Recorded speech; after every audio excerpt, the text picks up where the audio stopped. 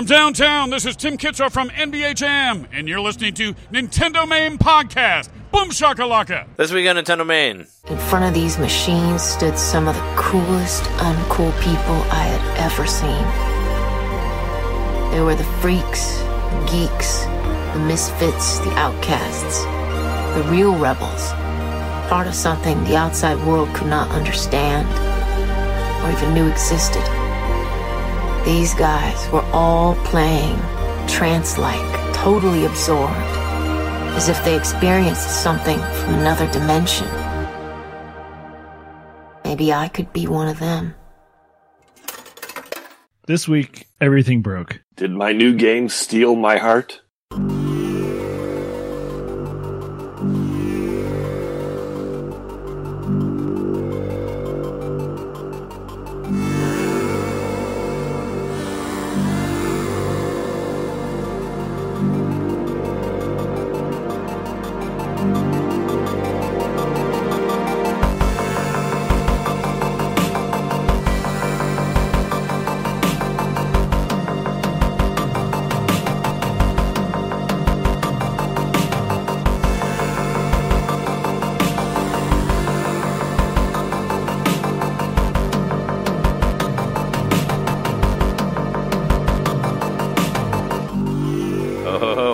Welcome to Nintendo Main Podcast, episode 205, your place for Nintendo news from Nintendo fans like yourself, us, and we are your hosts. I'm Trey Underpants Dance Johnson. I'm Jeremy, Mystery of the G-Bros Mikowski. And I'm John Robbed Knitter. Robbed. I call you Rob. John Rob. So, we're here. We're going to talk about... Let's start off the show like we do every show and talk about what we've been playing, what we got. So, I did it. I got to the first credits of Dragon Quest XI. You beat it? Hey, I did. I beat it today. Did you stream it? No, I didn't because the internet died last night. And also, our internet went out for like 5 hours, like right around the time I would have done it, from like 1 to 6 in the morning. Also, like, I put out a Twitter poll and I could not access it. Were you able to, like, vote on that? Yeah, I voted on it. It didn't show me. I couldn't find results. Like, I could not figure out how to look at them. It would not show me the actual poll. So it's kind of like the Iowa caucus all over again. But you know, that's... Damn you, Pete. Oh, well, he didn't win. They want us to think he did. That's a whole nother thing. We're not going to get started on that. But, it wouldn't show me the poll, so I didn't know what was happening. But Jess and I stayed up drinking and we watched a movie last night. So I would have started later, and I didn't even get to. I got to the final like level, but I didn't get to the boss. And I had been working so much that I fell asleep playing it twice. So it's probably better that I didn't stream it. That game will relax you. You'll fall asleep. Well, I fell asleep in the middle of a battle. I was just too tired, you know. But thankfully, it's a turn-based battle, so like I've been there. I won't do any. Like if you don't do anything, they won't attack you. So. But yeah, I fell asleep like twice. Like I played it for a while and then I fell asleep and then I tried playing it again and then I fell asleep again. And then I was like, okay, whatever. And then I just put my Switch to sleep. But earlier today, before I left, I played it and I went to the boss and I beat the boss. And yeah, and I'm at the end. I don't want to really say anything about the ending because, you know, Jess hasn't gotten there yet, but yeah, that's cool. No, we'll save it for our spoiler cast. Yeah, I really do want to do an episode of it, but I want us all three of us to be through it so we can talk about it. But yeah, no, I still like it a lot. It's great. You know, I beat it. I get to see the credits. So you feel like it earned its Game of the Year from you? Oh, of course, yeah. No, I would never sway. I would not sway on that opinion. No, even after Luigi.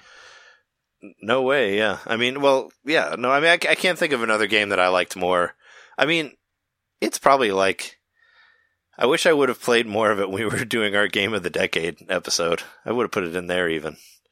I think it's great. Thought about it. I think it's great. I think it's a great game. I mean, for me, like that's like, I don't know. I don't know what's left for the Nintendo Switch for me. It's already the pinnacle of everything because that game is awesome and wonderful and everything that I like. So it's like, there's nothing left, man. I don't even care. Oh yeah, there's that. I was like, I don't even care about Directs anymore. They gave me everything. They gave me everything I wanted. I guess Metroid would be cool. That is my other series that I really like. and a new Mario Kart. Yeah. But, yeah, I mean, Metroid, I'm so far away from Metroid that I almost forget that I like it so much because because it happens you don't so want to few. get disappointed. You're keeping your.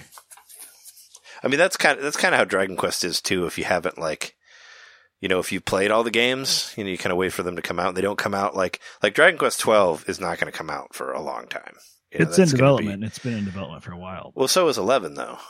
Yeah, and 10 never came here. So so it's like, so I would just say we're not going to see a finished product of 12 for a long time. So it's cool that 11's super long. But yeah, no, I beat it. And at the end of the credits, it says like to be continued. And then I started it again, but I didn't really do anything after that. I just wanted to see like where they would put me there. Yeah. And that's that, So, but I'm excited to play more of it. I want to play it all the way to the end. So I want to do the second ending and all that. But yeah, no, it's still great. It's still a lot of fun. Yeah, I like it. It's great. That's all I could say. I don't want to say anything about it because I don't want to spoil it for anybody. But I agree that it's great. But I would definitely like to talk about it in detail in a future Patreon spoiler episode. So that's what I'll say about that. But I did actually last week, right after we finished recording, I did go through and I finished all of the side quests, all of the non-2D side quests, the regular ones. So I went and did all of them before I went to the end. So I thought that was pretty cool. That was fun. Nice. And I think the very last side quest that you get gives you a really cool item that helped for that last part. So that was worth getting, I thought. So that was cool. And I actually went and I tried to do all of the 2D ones, and I don't have all of them unlocked because I think you find more of the guys as you go through the second part, the after credits stuff or post game. Mm-hmm. But I did get to a part that was like incredibly hard. Like I got to like the last mission of Dragon Quest 3, and you go through the same map that you did in the second part, but there's a boss at the end that's like really, actually I thought the boss in that was way harder than the boss at the end of the game. I wouldn't be surprised. I mean, it was originally additional content. Yeah, because the boss in that like totally destroyed me. Like I couldn't unbridle blade my way out of that fight. Like he like kicked my ass big time. So I was like, after that fight, I was like, okay, like I'm gonna put these taco ones off because they're obviously way more difficult than where the game is at right now, and I'll do this later. So I did kind of put those on hold, and then I went and did the rest of the regular extra missions, and they were fun. I liked playing all of them, and I didn't feel like before, kind of there's like a break in the middle of the game where everything changes, and you kind of and you don't get to do your side quests for a while when that happens, and that kind of broke my heart because I wanted to finish all of them. So I'm like, I'm not doing that again. So I'm like, I'm going to go and do all of them before I go to what I know is the final dungeon. So I did that, and that was cool. I don't know. Do they come back? Or are they gone? They do come back. The first half, are they gone forever? No, they're not gone forever. You can. They're not. There's no missable. You just have to go back to those locations again. Yeah, they as you play through the second half, they come back. It's kind of like Majora's Mask, like where you go to a level that's fucked up and you like save it, and then it becomes more interactive after that. That's kind of how it is. Like you go and you do whatever story is associated with that town, and once you've done that, all of those side quests come back from that town. Is what it seems like when I was playing it. But yeah, no, it's still incredible. It's still my game of the year. And I'm fine with putting another like 50 hours in it or whatever it takes. I was at 80 hours when I beat it. Yeah. Is what it said. See, I didn't do as much side work, so side questing. I think I might be at 80 something, but I put a few hours into the post game. Oh, okay. But the only side stuff I really did was I tried to find all the mini medals, but that's something you kind of just do as you go anyway. Yeah, well, yeah, you just got to be like, incredibly detailed and stuff like that. And I don't know how many. I'm sure I didn't. I don't know how many I actually got. I mean, most of the time I try to get enough medals to like whatever the big, whatever I think is the most important thing that you earn from that. Is what I've done in previous Dragon Quest games. But yeah, I don't feel like I did as much forging as I could have done. There's just a lot of the systems in the game I don't feel like I really exploited. Oh yeah, I made practically everything that was given to me. And I was like, well, if I was really crazy and had nothing else to do, I could try to go through and do perfect versions of everything, but I'm not going to do that. That's that's ridiculous. That's for somebody who only has this game to play and nothing else, But no, I still had a great time with it, and it's awesome. Yeah, I love that game. Love that series. I watched the rest of that video too. I don't know if I mentioned it on here. There's a video you can find. I can put a link on it in the description of this. But there's a video. It was like a 30th anniversary. No, was it 30th? It was in 2016, so that would be... I'm pretty sure that's 30. That would be 30, yeah. Yeah, so 2016 30th anniversary Dragon Quest video, and I watched the rest of that, which was pretty cool, where they talk to, like, the creator, and it's funny because they try to get Akira Toriyama on it, but I had no idea, but he's incredibly, like, shy. Like, he doesn't like being on camera, so he did not show. He was not in the video, but he sent a nice letter to them with a picture that he drew. Yeah, so Akira Toriyama is the guy who designs the monsters and all of the art for the Dragon Quest games. In case anybody doesn't know that, and apparently he's camera shy, so he wouldn't come out and be on the special. But he sent him a nice little letter, and he did say, like, if he knew. There was a quote from him on there which I thought was funny. He said that if he knew that the game was going to be as successful as it was, he wouldn't have taken the job in the first place. Well, because he doesn't. He said that he doesn't like. It goes back on what you were saying. Yeah, well, he said that he doesn't like working on the same thing for so long. Is what he was saying. He likes to have more variety in his work, which I understand. You know, that's all he's saying. Is that, like, he had no idea that his like pretty much his entire life was going to be dedicated to Dragon Quest because he had no idea it was going to be as popular as it was. You know. Yeah. But yeah, he actually was in the news incidentally. A week or two ago, because he drew the cover for Vogue magazine. He did? Akira Toriyama did? Oh shit! I need to find that. I gotta get that somewhere. That'd be great. So it has like the Dragon Ball art type stuff on the front. Not like that. Actually, looks a lot like his. It reminded me of his illustration for the Vampire Hunter D novels that he did. Oh, I didn't know he did that. Like sort of like watercolor kind of style. Mm. Well, obviously, I mean, you've seen, I'm sure, I mean, you don't play Dragon Quest, but I'm sure you've seen the way the monsters look in Dragon Quest, which is always like my huge thing.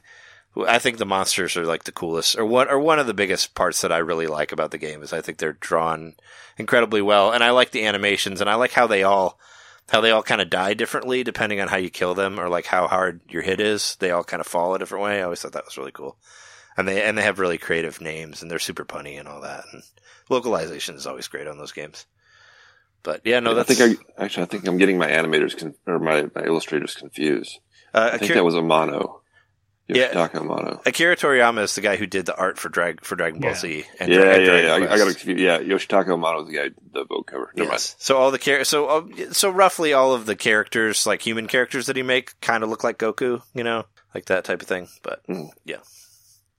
It's funny because originally his art turned me off just because when I was a kid, I didn't like the people that liked Dragon Ball Z that I went to school with.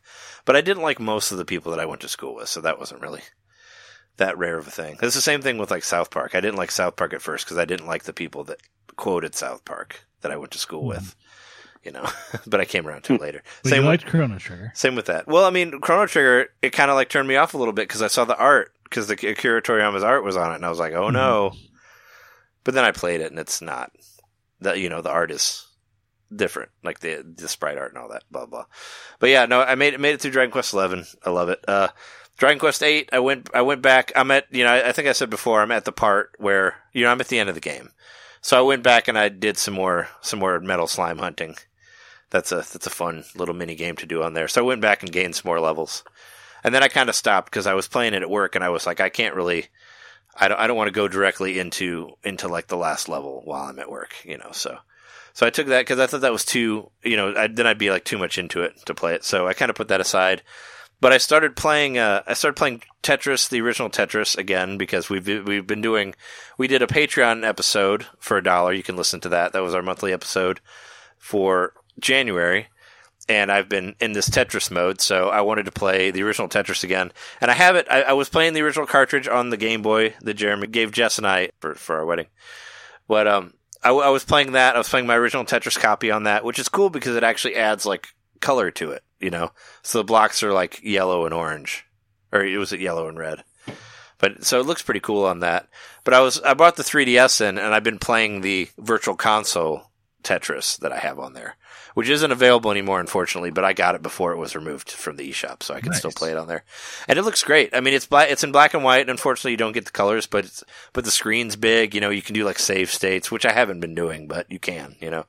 The cool thing, the reason I like it is it'll actually, it will save your high scores, because it never really turns the game off, when you start it up again. It has all the high scores that you put in there before, whereas the Game Boy one, when you restart it, you lose all your high scores. So that's a neat thing for the 3DS one. But I was like, I've been on rocket mode. I'm like, I'm going to get to where the rocket takes off again. So I tried starting it on 9, that was way too fast for me.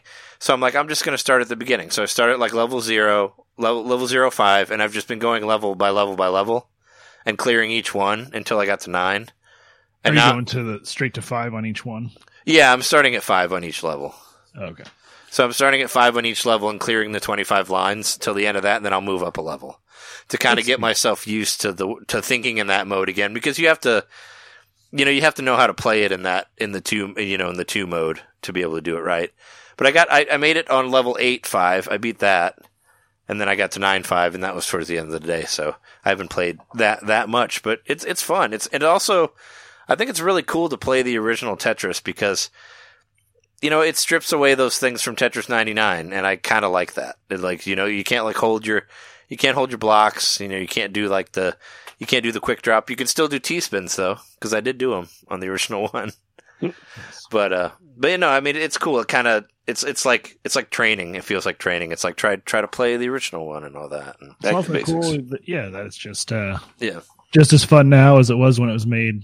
Originally on the Game Boy.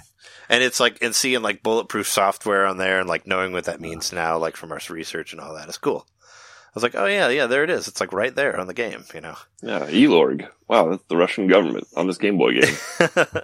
Yeah, and I was going through different Tetris soundtracks and stuff, and Tetris 2, it says Elorg like soundboard or whatever on the artist's name for that particular album that I have. So that's pretty cool. But yeah, I've been playing around for that, and just going from Dragon Quest VIII to like 3DS. I was just looking at all the games that I have on my 3DS, and I'm like, man, this like everything is here. It's like here's all your friends you forgot about. Like I have all these Virtual Console games on here from Virtual Game Boy, like a lot of like Super Nintendo stuff, Genesis stuff on here, like all these games all these digital games that I downloaded onto the 3DS. And it just reminds me like how fucking cool that system is, and it's still great. It's still really, really good. It just blows me away every time I play it. I'm like, wow. I just forget how good this system is because I don't play it as much anymore. Because I like that we're both kind of like going back to the 3DS. Though. Yeah, the 3DS is great. It's an awesome system, and you forget that because I'm so focused on the Switch and all the stuff that it has, and I'm like, and same with like the Wii U. Like you forget that the Wii U had like so many 64 games on there and like so many Game Boy games and like all this other stuff that isn't on other systems. Because I play the Switch most of the time, and then you go back to that, and you're like, oh yeah, no, this system has like this kick-ass like Virtual Console library on here, because you think kind of badly of the Wii U because it didn't do as well as the Switch, but it still has like a lot of stuff on there. The Switch, but yeah, all the old favorites are still waiting for you on the Wii U and the 3DS. But there's things on the Wii U and the 3DS that haven't been done on the Switch, so it's like there's stuff that's available on that isn't on the other thing. So it's like one less of those. As of this week, but we'll get to that later. Yeah. The 3DS goes all the way, like you can play original DS games on it, so it's just got a crazy library. Yeah, I think the 3DS, like if and I've given people this advice before, like if somebody asked me like what type of portable system they should get, I would just tell them to get a 3DS. Or a 2DS if they want to save some money. Sure, but one of the new nice ones, not the wedge, not like the door stopper. But get like a 2DS XL or something like that. You got access to all the 3DS games and the DS games. And the DS library in itself was pretty fantastic. And the 3DS library is fantastic too. Plus you got all the downloads. I don't remember. Is the 2DS backwards compatible with DS games? I don't see why it wouldn't. I don't think it is. Why wouldn't it be? It's the same cartridge. Like it's the same I think slot. that was one of the things that they I don't think so. Because it's the same thing. It's not like a separate thing where you put games in. It is. I just looked it up. It is backwards compatible. Mm-hmm. Yeah. Why wouldn't it be? That seems like an extra step that would. The only thing they took off was the 3D, right? The only thing that nobody really cared about. But no, yeah. I basically asked people like what type of games they want to play. Like if they, if you want to go more old school, Game Boy Advance SP hands down because. That was great too because the Game Boy Advance SP could play all the Game Boy Color and Game Boy games. You get a hold of the 101 if you can. Yeah, the 101. So So yeah, it's a great system. But the thing about the 3DS that I think is incredibly great is the fact that you could put digital games on it. You could actually download stuff off the internet. So you could get a 3DS that has like 100 games on it or something, if you have a big That was definitely the first card. system I bought where I started really getting digital only. I mean, it made sense because it was available and it was a portable system. Yeah, and you could you have your 3DS and you could have like 30, 40, whatever. You can get a lot of games on there. Like I think I have a 60 gig micro SD on there, and it's nowhere near being full. Yeah. Or no, it's not. It's above I have a that. 32 gig and I still have room. No, it's above a 60. It's actually 100 something, but it's still like nowhere near being full. And I have like Xenoblade Chronicles 3D on there and like a whole bunch of RPGs and I think, and the 3DS was also when I discovered that you could buy games at 11 o'clock the day before it was released. Cause I did that with, Bravely Default, the first Bravely Default I did that with. So, and I also did it with Majora's Mask that night before. So I think I did some it really with cool stuff. Mario Maker. That's the only one I did that with. Oh, okay. Yeah. But it's, oh, you know what? I did that with, Link Between Worlds for sure. Oh, okay. Yeah, I don't think I did it with that one, but no, it's just that's when I discovered that was while I was buying games digital for 3DS was when I realized that they had dropped at 11 the night before, and I was like, oh, this is so cool, and that like ultimately swayed me away from physical games and basically brought GameStop to bankruptcy. But no, it was all me. It's because I stopped going there. Also, they make me fun. nostalgic for the 3DS because I'm thinking about my 3DS. It's still at that pawn shop that I sold it to the 3DS 7 years ago. The 3DS is excellent, man. Would it still be there? I don't know. Well, I was going to say, that you should look for a 3DS while you were at MGC because you can probably find a cheap one there, I'm sure. Oh, good. Yeah, I think 3DS is a great system, and I think that it's still good. And it's much more portable than the Switch. Like, I couldn't think of... I don't think I'd ever take the Switch to work as of right now. It's too big. It's too, like... I don't know. It like demands too much attention. I don't want to like draw attention to what I'm playing. I'm like, I'd rather play a system that nobody really cares about, like, or nobody there really knows about, like a 3DS. If I had, like the Switch is bigger, it's like, right, yeah, and it's much less portable. You need like a case for it. The 3DS, I just bring it as is because it has the, closes on itself, protects itself, and all that. See, my big thing with the Switch is that, like you said, it needs a case, and then the case itself is nothing to just carry on its own. It's too small in that regard. Yeah. So then I have to have a backpack or some sort of other bag to carry it in. Yeah, because you can't. And then just I have this whole get up that I have to keep track of. Yeah. Otherwise, I lose my Switch, and it just stresses me out. Yeah. And then my 3DS just like boop right in the pocket of my coat. Yeah. No, I would never bring a Switch on the bus. That just like makes me nervous every time I see somebody playing the Switch on the bus. Like, it's going to get stolen or it's going to get dropped and scratched up. And, like, it's just too nice. See, here that's too attractive. Not as big of an issue. Like, I can play it on the bus because, like, my bus, I've hardly ever seen more than 4 people on the bus. Right, that's different. That's because most people in Champaign, Urbana, like, they have cars. Especially out in the boonies where I live. Yeah. Like, the bus runs out there, like, once an hour, which is still, I'm not complaining. It's still pretty good. Mm-hmm. But, no, I mean, I just have it sitting on my lap and play it on the bus all the time. But, no, I prefer the 3DS as far as the portability goes. And as far as, like, turning it off, like, that clamshell, like, I know you have, like, the sleep button on the top, but I still think it's way quicker on the 3DS. Like, I was in a van, like, going to a location the other day, and I'm just sitting there playing Tetris. And then we get there, and, like, they're all right, time to go. And I'm just like, boop, shut, pocket, done. Like, I have it put away in like 2 seconds. There's no like case to put it in or anything. I just shut it. I'm done. I'm good. I'm ready to go. It's really easy to put away. So I like that also. I definitely miss the clamshell. I mean, that was, after the SP came out, they stuck with the clamshell. Even back in the Game & Watch days, they were with that design for a while. Uh-huh. I think that was a superior design. And I think we're seeing that with see the advent of like the Motorola Razr coming back.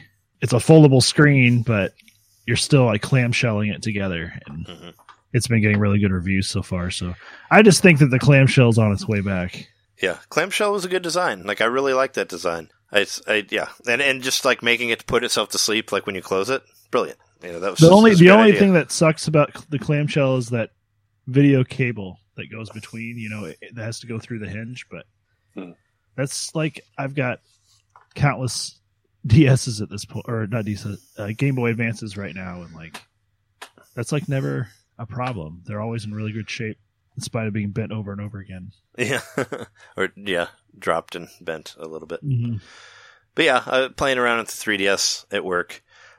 Jess and I, we had an official bowling off the other night. We got to play some 10-pin bowling.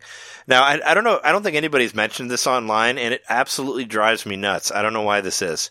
So, like in the actual game, when you start the game, like in the graphics, it says strike 10-pin bowling with an I. But the listing in the eShop is 10-pen with an E. I don't understand. Pen, like is in a pen that you write on paper with. Wow. I don't fucking get it, and it drives me insane.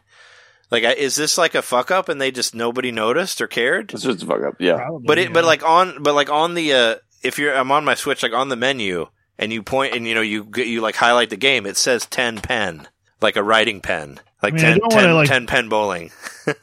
Break your dreams apart. Drives me crazy, Trey. But I don't think that's a very high budget game. I know it's basically. I doubt there's a copy editor in the studio or whatever that like made sure all the thumbnails are spelled correctly. Sure, it's just ridiculous.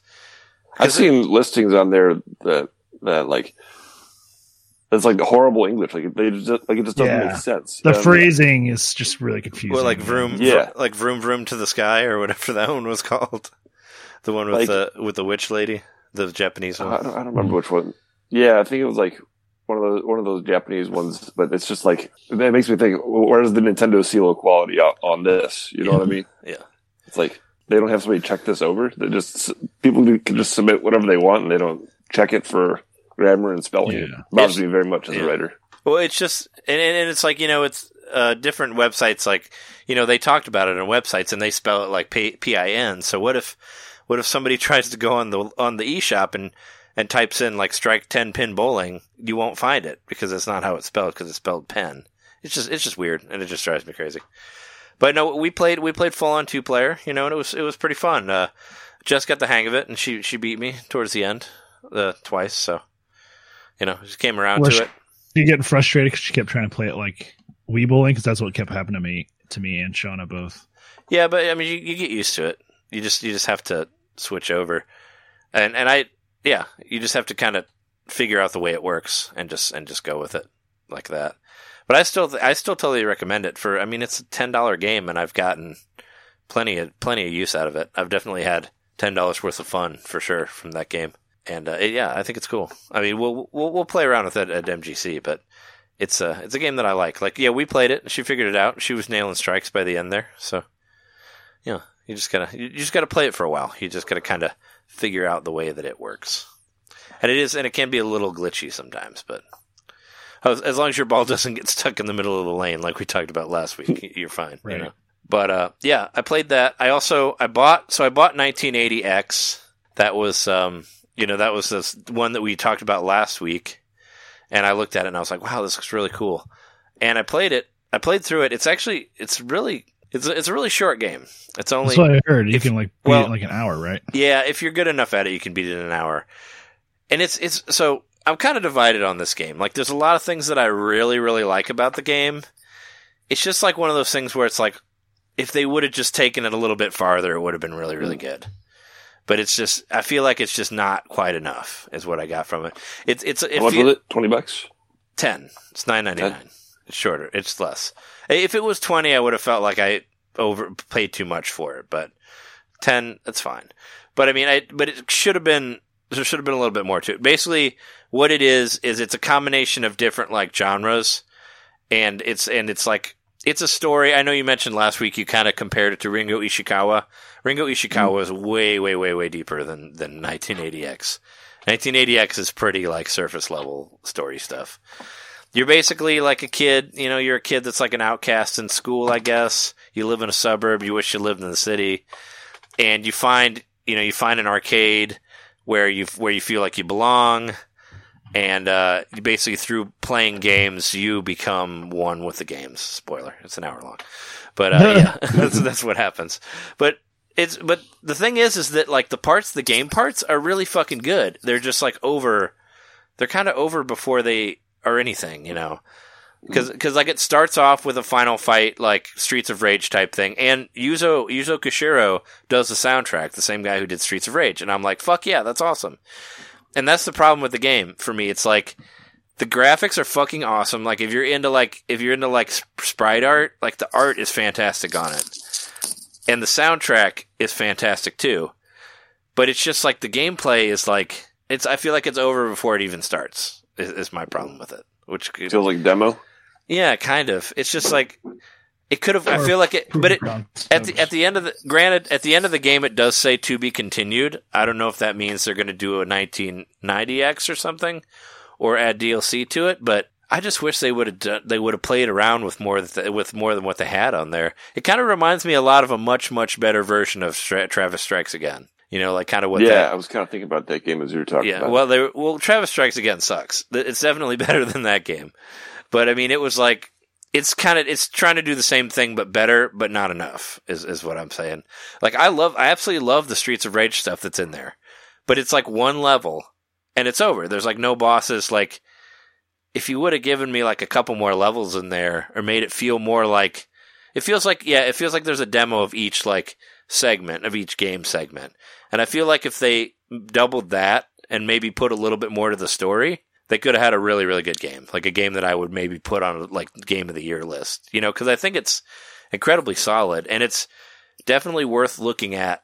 Like look at how good the sprite art is, especially like in the RPG part. Like the guys that you fight are animated so well and they look so cool and they have like these cool death scenes like when you kill them, and yeah, and the soundtrack is awesome. Like I would buy the soundtrack. I saw a picture of a record online of it, but I don't think you can actually buy it. But I would totally buy it if I could, because the soundtrack is so good. Like it's straight up like Blade Runner, like Streets of Rage, like that type of shit that I absolutely love. So I mean, it's incredible. It's just too short. It's like too short, and there's not enough of the games in there. You know, I felt like the longest one was the shooter one, maybe was the shoot 'em up, and I don't really like those games that much, so I had a hard time getting through that. But it's worth a play. I wish if they would have done a little bit more, I feel like it would have been really, really good. Like it would have been like a 9 for me, probably.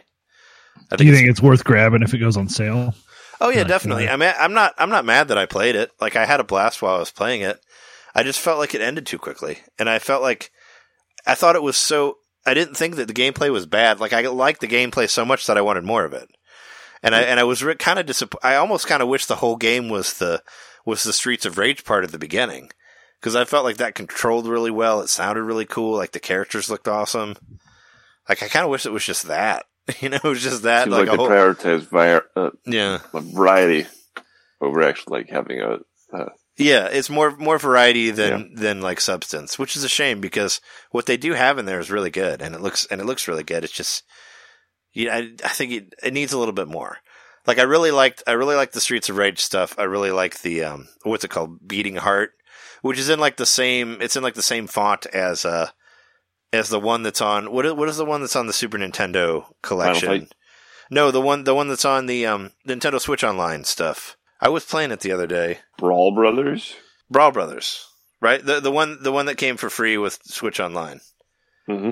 It has the same font as that. Like if you look at the title screen of Brawl Brothers and you look at the title screen of Beating Heart, or the one on 1980X, it's obviously a reference to that because it's like kind of the same place. It's like in the same placement, like kind of has the same font and all that. But it just kind of bums me out because it was like so close to being really cool because I really liked what they did. I just wish they did a little bit more with it. That's basically what I have to say with it. But I still think, I don't think I wasted my money because I had a good time playing it. I just really wish there was more of it because it was really good.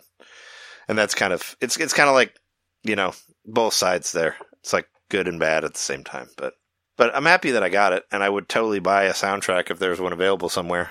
You know, I would pay another $10 for that alone because I would get more time out of that. But yeah, no, that was the one that I played. I beat it. I beat that. I beat Dragon Quest. So there's 2 more for our contest, I guess. Okay. I didn't tweet it, but I guess I should have. But yeah. So I played that, and also this one I haven't played yet, but I bought it just because it's kind of it's coming out this week. It's a game called Echo. I don't know if you guys saw that on the eShop. EQQO. Yeah, EQQO. It's about a kid. It's about a blind kid, It has a really cool art style. I thought it looked really neat, and it ends up it was $3. It's $6 full totally, and it's 50% off right now. Okay. So I'm like, shit, $3. I'll try that for that. And it was intriguing enough for me to be like, oh yeah, I'll play it for $3. I thought the art style was really cool, and it's like kind of like you sort of, your character is blind, so you're sort of like trying to help him go to a place. It actually kind of reminded me of a lot of Eco. Reminded me of like that type of art style for it's so confusing because you said Echo, and then I was thinking you meant like Echo the Dolphin, and then you said it's like Eco, and I was like, oh, you mean Eco the Dolphin? I thought you were going to say like Ico. A lot of people. Some people say Eco, and some people say Echo the Dolphin. Yeah. But no, like Ico, yeah. Yeah, Eco, which is pronounced Eco. Yeah, but yeah, the PlayStation game where you lead the princess around. It kind of seems like that, but your hand or your whatever mouse pointer in the game is basically you leading the person around, and they're carrying a big vase that kind of looks like an egg. Or no, is it a vase or it's an egg? I think it's an egg. It's supposed to be like Echo egg, whatever. And they like plant trees or something for buying the game. I fought a blind enemy in a game recently where you had to do that. I'll talk about it later. But it's kind of the opposite where you have to guide them places. But no, it looked interesting. Like I liked the art style. I thought it looked cool, and I'm like, and it was only $3, and I'm like, you know what? Fuck it, I'll buy it. So I bought that, but it's not out until the 7th, so I haven't played it yet. But I'll talk about it next week. But that's pretty much what I've been playing for the week, I believe. If I think of anything else, I'll mention it. But go for it. Cool. Well, I'm still playing Dragon Quest VIII, but I don't really feel like I'm making much headway in it. I've been trying to grind more, and so that's basically what I've been focusing on. But man, every time I get to a boss, they just like floor me. Yeah, like, I felt like it took a while to get like strong in that game. It felt like it definitely happened a lot faster in 11, which it's not a bad thing. It's kind of like keeping me from like playing it for longer periods of time, I think. Plus, it's on the 3DS, so I'm basically playing it when I'm like on the go. Sure. Yeah, I felt I felt like 7 like you got stronger quicker than you did on 8. But it takes a while, but you'll get there eventually. I think it's still good. I like the characters. I'm complaining because, as I've mentioned before, I like grinding, so it's fine. I'm actually doing the same thing in the first Dragon Quest, which I bought for. Oh yeah, you bought the first one. Dragon Quest is. I can't remember if I mentioned that last week or not. No, you didn't. Well, we talked about it. We talked about it on the Tetris stream, which I did forget to say that Jeremy and I that we did play Maximus Cup, but you have it on here, so I do. I can comment. But yeah, so I've been playing those 2 Dragon Quest games. Of course, like Trey just said, played the Maximus Cup with him for a couple hours the other night. I guess it would have been Thursday, and I got up to like 400 something points total. Oh, whoa. I only got to 2 something. You played more than I did. But I was still playing with Shauna because we still played all the time, and our normal Tetris 99, matches were going towards that. Right before I logged into the game to play with Trey, I was playing the normal mode trying to get like my daily goals. And my controller stopped working, and I was using the G-Bros adapter with the, what do they call it, the classic controller? Yeah. The retro one. The one with the... you have the classic controller Pro, right? The one with the knobs on the bottom? Okay, yeah. But it just stopped working, and I thought it was the batteries. So when it came time to play, once Trey was available, I was like, well, I just have to use... Like, I thought maybe all my batteries were dead, but I couldn't get it to work. Well, I just kept trying to get it to work, and the next day I did a whole bunch of stuff. I checked out firmware, I checked out FAQs. I couldn't get it to work. I was like, well, I guess it's just broken. And I really like it. I like to use it a lot. In fact, that's exclusively what I use for Tetris. So, and I play enough of it that I'm like, well, I got to get another G-Bros adapter. So I bought another one. And I got on Amazon. It was late at night because I had been playing it with the Pro controller, and I'm like, I'm just going to get another G-Bros adapter. And so I bought it. The next morning I get on Twitter, and on Wario64 was saying there's a lightning deal on the G-Bros adapter for like 14. I was like, damn it. It had already shipped by the time I saw it. So you would have saved like $6, right? But it got here, and it's the exact same problem. It just doesn't work. So I don't know what the deal is. Oh, so there's got to be something else then, right? I think it's maybe a firmware thing. Maybe there's something that happened. But the thing is, I know there's got to be a lot of people that use it to play Smash. Yeah, but it has the automatic compatibility with the GameCube controller. I would think that it would work still. I mean, just because, it's an 8BitDo product. But I even did the thing where it says you don't have to have batteries in it, and if you have it connected through the micro SD into the dock, and it still doesn't work that way. Weird. I need to try mine and see if it'll work. If it works, I need to find out. I would love if you did, because maybe there's something wrong with my Switch itself. I don't know, but it's just so weird that this brand new one's got the exact same problem. Yeah, I'll try it. Anybody else out there has got a G-Bros adapter and having the same problem, I want to know, knows the solution. It's a mystery I've been trying to solve. My next step is email what us. I'll do next week. I'll mention it. I'm going to email them and be like, "What's up with this?" Like, hopefully, other people have gotten a hold of you. If nothing else, I hope a firmware update will fix it. But I'll try it today once we're done recording. We'll see how it works. But yeah, as I said at the beginning of the show, kind of going hand in hand with this, everything's broke, which was my middle name. Yeah, everything was breaking this week, and it's just been kind of a bummer because I've been complaining about my Joy-Con, which I still haven't sent in because I never really use it. I tried to use it for Tetris the other day, and it kind of worked okay, but I was still worried that it was changing my targeting or whatever, which I think it was. But I got that G-Bros adapter in brand new, and it didn't work, so maybe it's technically not broken, but that still sucks. I bought a gift for Shauna. And that was that little micro Tetris game I was talking about in the Tetris episode. It's made by, with a similar, Arduino board that's used for the Ardu Boy. And that doesn't work. It's just like a white screen when you turn it on. So I have to ship that back. And I was looking at my Switch today and realized there's a big chip in the top of it. Oh. I think it was probably when my cats knocked it off of the front. I had it sitting in front of my TV. In the dock, but I came home one day and then the dock was knocked over and the Switch was on the ground, and I think that's probably what had happened. Oh, that sucks. So it's like a chip out of the glass or something on the front of it? No, it's like the top of the console next to the fan, so kind of where it's already perforated there, it's just like an extra chip out of the edge of where the fan is. The fan grill, rather. Oh. So it's probably just like a weak point in the plastic. But it still sucks. I'm like, dang it. I thought this thing's been holding together so well this time. And lately, with the Joy-Con drift, and then I noticed there were a little bit of scratches on the bezel. Luckily, not on the screen itself. And the Switch is starting to show its age a little bit here in its third anniversary. Well, I guess next month will be the third anniversary. Yeah, pretty close. But whatever. I mean, it's gotten hundreds of hours of play, so I'm not really trying to complain too much about that. It just was just an extra little bummer on top of all the other stuff that hasn't been working for me Switch-wise. Yeah, it sucks. How do you like Dragon Quest 1? Didn't really talk. Kind of went right past that. I've gotten up to level 7, I think. Is it too? And I'm just trying archaic? To figure out what to do first. Yeah, it's kind of just walk around. I've gone to a town. I almost made it to another town, but then I got killed by a really strong enemy that attacked me. You kind of, the way the original game works is basically so you kind of hover around one town, and you go around and try to level up without dying to make enough money to buy the next biggest weapon.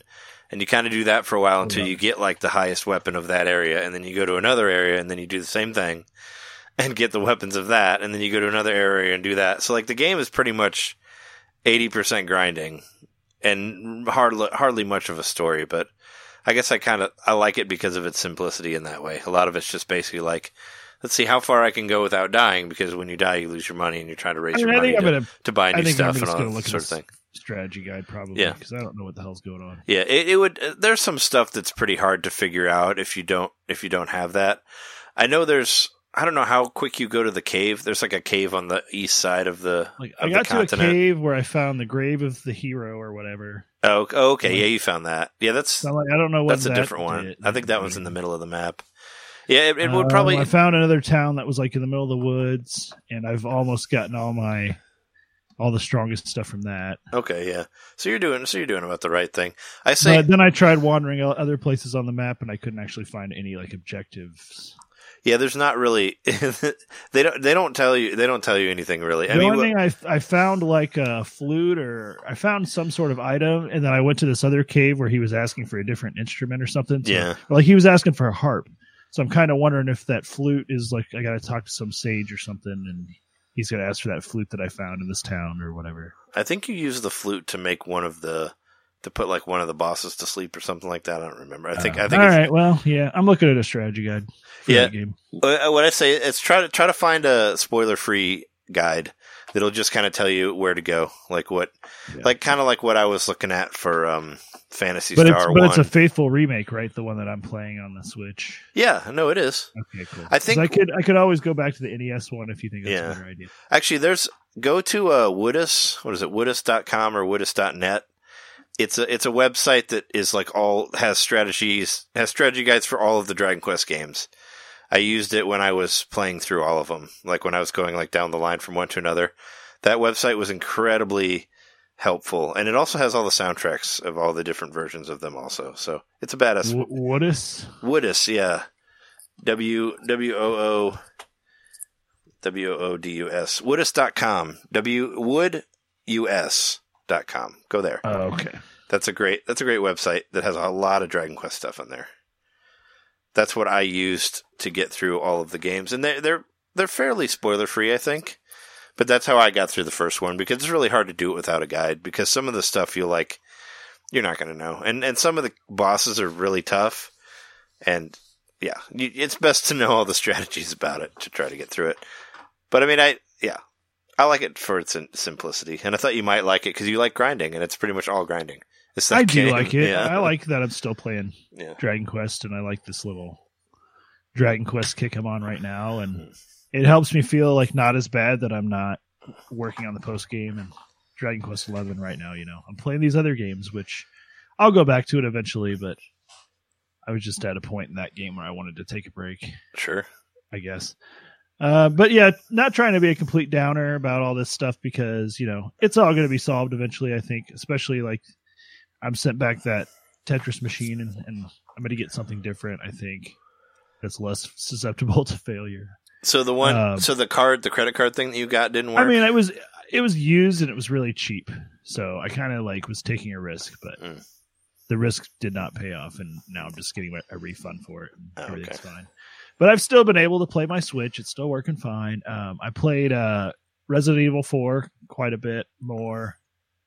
Got to where I'm in the castle, and I just killed the blind guy that's down in the dungeon, the first one that you meet. The guy with the big claws on his hands, and he's got his eyes sewed shut.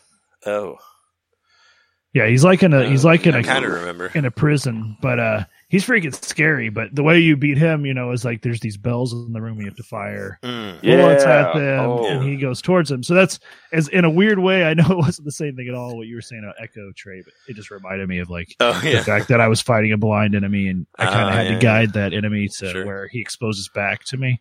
That was one of my favorite parts of that game, actually, because I came upon that section with minimal ammo, and it was one of those things where I think I probably spent 2 or 3 times as long as intended on that boss, and I ended up beating him by the skin of my teeth. Yeah. So I really had a good memory of that part. It's hard too, because it's in the middle of the escort mission with Ashley. So yeah, I was going to say that. Look out for her too. Yeah, I was going to say, isn't that right around the time of when you meet up with Ashley?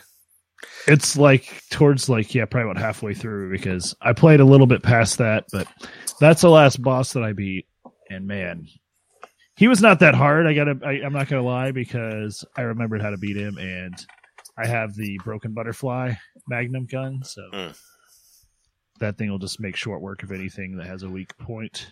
Yeah. But it's great. I actually got to this part where I had to use a lot of save spamming, and I didn't remember it ever being that hard before, so maybe I'm just blocking it out, but it was just really frustrating. It's the part where you first are going up to the castle, and they're firing the trebuchets or whatever at you of the fire balls. I remember that. And I just kept getting really far into it, and then freaking something would happen to Ashley, and she would die immediately, and it was getting really annoying. And so eventually I was like, fuck it, I'm going to save state, because I would get past that part and then into the castle, or into the walkway or whatever, and there's a whole bunch of zombies, or not zombies, that you fight in there, and then I just kept like dying, and I was like getting really frustrated and like wanting to like just quit playing for a while. And then eventually I was like, I'm just going to keep running back and doing a save state after I, beat a room of bad guys. And that helped a lot. And I actually ended up getting through it pretty quickly after that. I think I got rid of the stress and I played better because of it. But I love Resident Evil 4. I'm hoping that it's going to be on my list of games I beat this year, even though it's, I've beaten it before. I would like to be able to say that I beat it on another console. Also been playing King of Cards a lot. Still think that game's great. If you have access to it, play it. It's fun. Not as hard as Shovel Knight. I think it's a lot easier in some regards, but the control scheme kind of makes the platforming a lot trickier and more like a puzzle, which I think I've mentioned before. You do have to use the environment and the enemies in such a way to traverse the environment a lot of the time. Enemies that fire bullets at you have to bounce on them and stuff. But and you get to play this card game, which they've started adding new rules to it, or not new rules, but new types of cards and new things. Like now there's bomb cards that'll like blow up obstacles that are laying on the table. And I fought like a boss recently, and he like could affect the map in such a way to where he would eliminate your progress, which was really frustrating. But yeah, the card game just amps up in difficulty and challenge. So King of Cards, great game. Nice. I had tried to play the Strike 10-pin bowling, and I just couldn't get into it. So I just went back to Wii Bowling. I've been playing that a little bit this week. How does that feel? It feels way better than that other one. It just feels it's just a familiar old control. But I actually have bowled twice in the past week. Like I actually gone to the bowling alley, so I sort of was hoping that it would help me be prepared to bowl, which I don't think it does, but yeah, it was. I mean, that was the best I ever bowled was in Wii Bowling, or Monkey Bowling. I actually did okay at the bowling alley. Like I think that I might be, like if I focused on it, I could actually be decent at bowling. But it was fun. But my shoulder kind of hurts. But there's a lot of bowling in my life this past week because we had a holiday party for my job, and they rented out a bowling alley for us. Oh, really? And then the week before that, my partner and I went to practice because neither one of us had bowled in so long. They're doing the same thing for like the bar I work at. They're renting out a bowling alley also. Oh, it was fun. For a holiday party. Holiday party I remember recently. Yeah. So we were going to do the same thing. Jess and I were talking about trying to bowl somewhere before to get some practice, but it's fun. Yeah, I mean, she likes bowling. I mean, I like bowling too. I just suck at it. I'm just not good. Yeah, I'm really not that great, but yeah. I think that understanding the scoring system from playing so many bowling video games like makes me care more about trying to get better at it. Yeah, because it's fun to do the math in your head and try to like guess the score before it shows it. That's part of the fun of it too. And then one great thing about bowling that I kind of noticed, at the party, is just how nice people are to each other when they're bowling, at least casually. Yeah, it's not really... Everybody kind of encourages everybody else. They're like, yeah, you picked up that spare. Awesome. Like, I don't know. That's just a thing I noticed that people seem to be pretty supportive of each other when they bowl. Well, I mean, I think the fun thing about bowling is it's not so much you against the person you're bowling with. It's all against you. Like, you're trying to like make yourself better doing it. So it's not really like... It's kind of like, it's kind of like the 2-player Tetris on the Sega Mini, It's like you're playing together, but trying to make yourself better, That's how I feel about it. Yeah, I mean, if you're in a league or whatever, sure. I'm not ready for a league, but if I practiced more and enjoyed it, maybe someday. I mean, that's more competitive. But if you're playing with a friend, it's just kind of like, you're trying to get your own game better. And it's not really like me versus you, unless you are competitive like that. But and I mean, it's fun that it's a sport where you get a drink while you do it. Yeah. In fact, it seems like it makes it more fun when you do. And it's not like, I don't know, it's not like playing like a fighting game with somebody where like they're just beating you up and you can't do anything.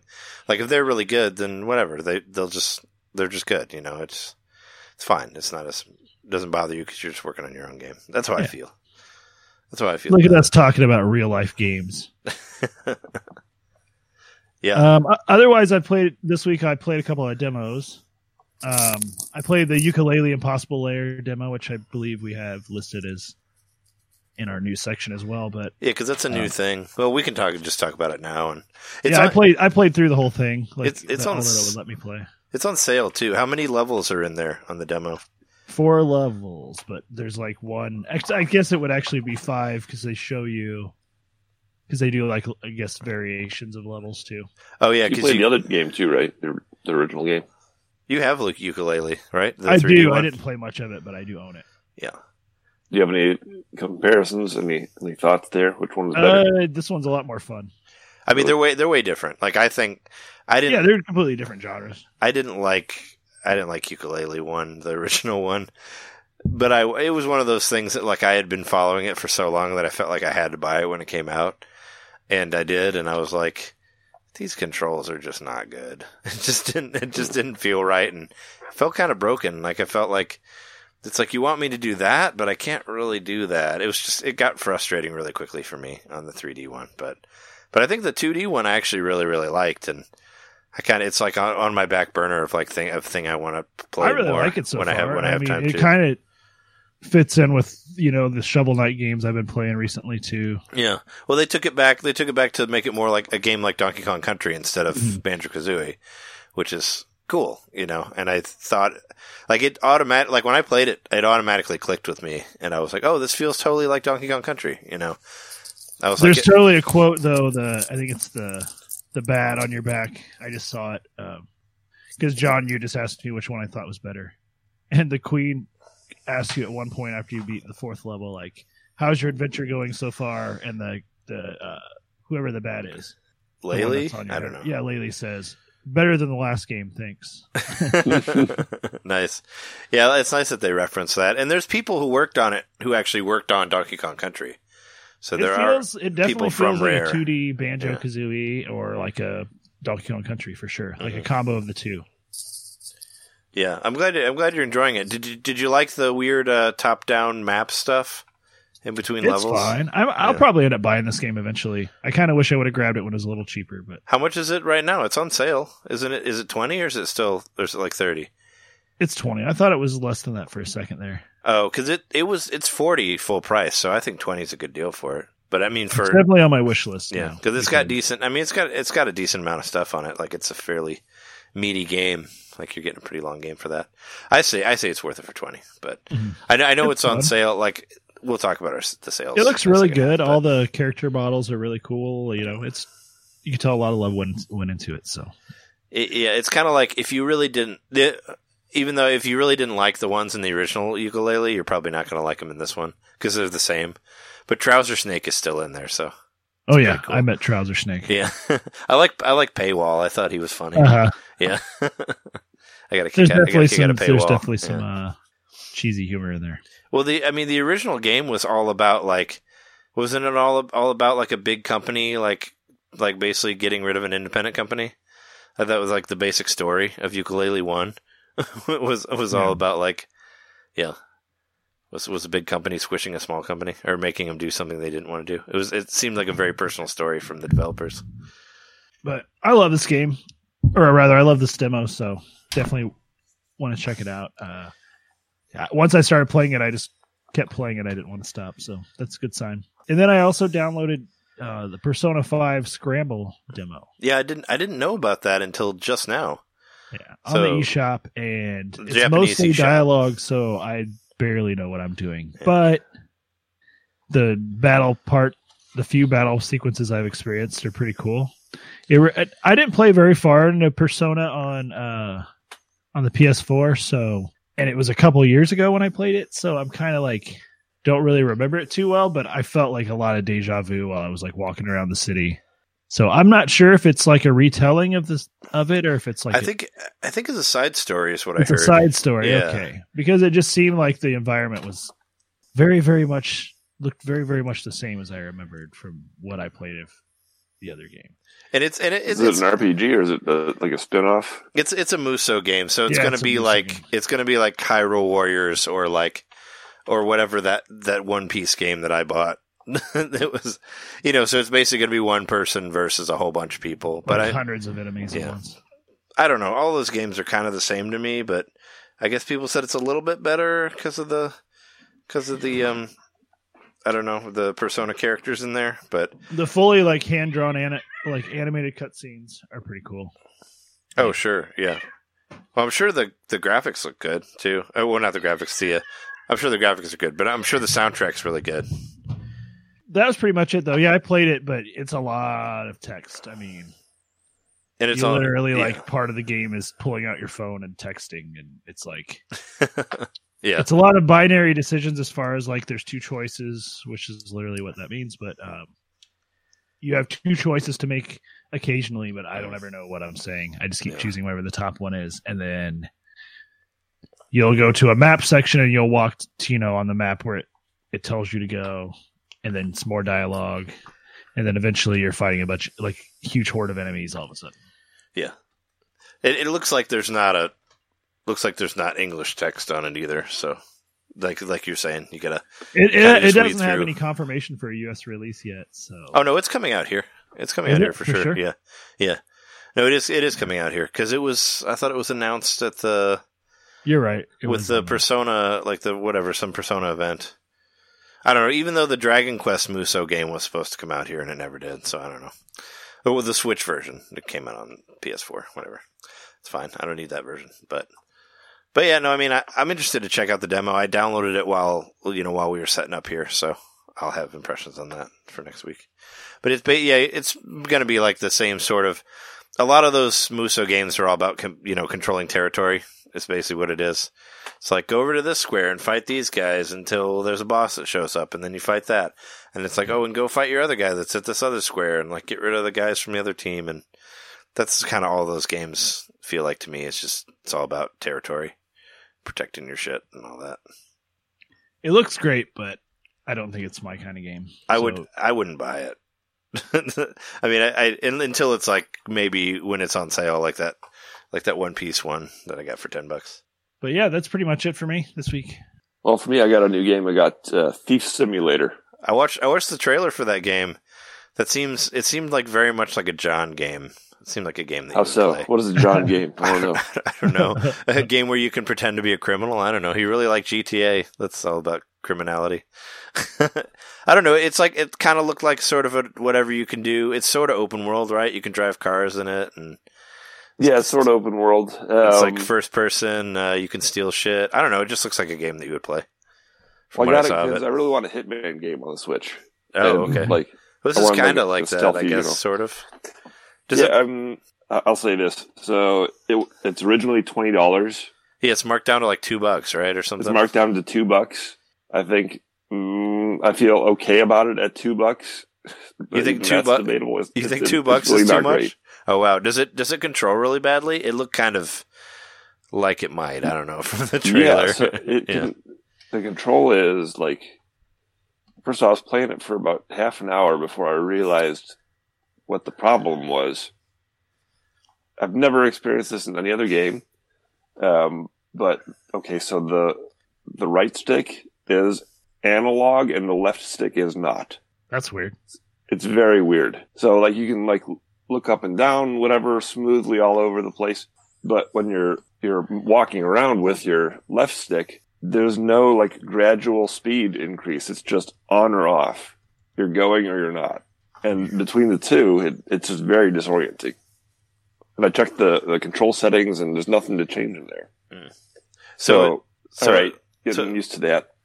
So it's like digital. That doesn't work well for stealth, though, right? No, like you can't, especially for a stealth game. Like you want to be able to slowly creep up. Uh-huh. Oh yeah. One speed to walk. Weird. And you can't hold a button to sneak or whatever, or can you crouch? And will you go slower if you crouch? I don't know. I should check that, but it still seems like you should just be able to tilt the stick slowly to walk slowly. Yeah, that's really weird. And it's just so disorienting having one stick be digital and one stick be analog, basically. Mm-hmm. But beyond that, I think there's some like user interface things that are just like basic no-nos. Like if you go up to say a mailbox, there'll be a prompt that comes up that says place a camera. Like you place these little cameras around to I guess do recon or learn about your surroundings, whatever. and it'll say place camera. So hit X. So I hit X, and nothing happens. But there's no like, you would expect that it to pop up and say, "Oh, you don't have a camera." You know, but it just still says place camera. Are you sure it's not? Are you sure it's not on the direction pad? Does it show X, or does it show like? It shows X. Or does it show the button layout? It shows X. You know, it shows okay. the X button. Okay, because I had that not the button layout. Because I had that problem with The Witcher, actually, with The Witcher 3, because it doesn't say, because there's a part where it says draw your sword, and you draw your sword by pushing right on the control pad, but it doesn't say press right on the control pad. It basically shows the 4 buttons, which is the control pad, and it tells you to hit the right button on that, which I think is A. So I keep hitting A over and over again, and nothing's happening, because when I see that 4-button layout, I think it's the fucking ABYX thing. And it doesn't tell me that that's what it is. So I thought the game was fucking broken from the very beginning. And I had to like look online. Like I was so frustrated that I like went on a website and I'm like, why can't you draw your weapon on The Witcher?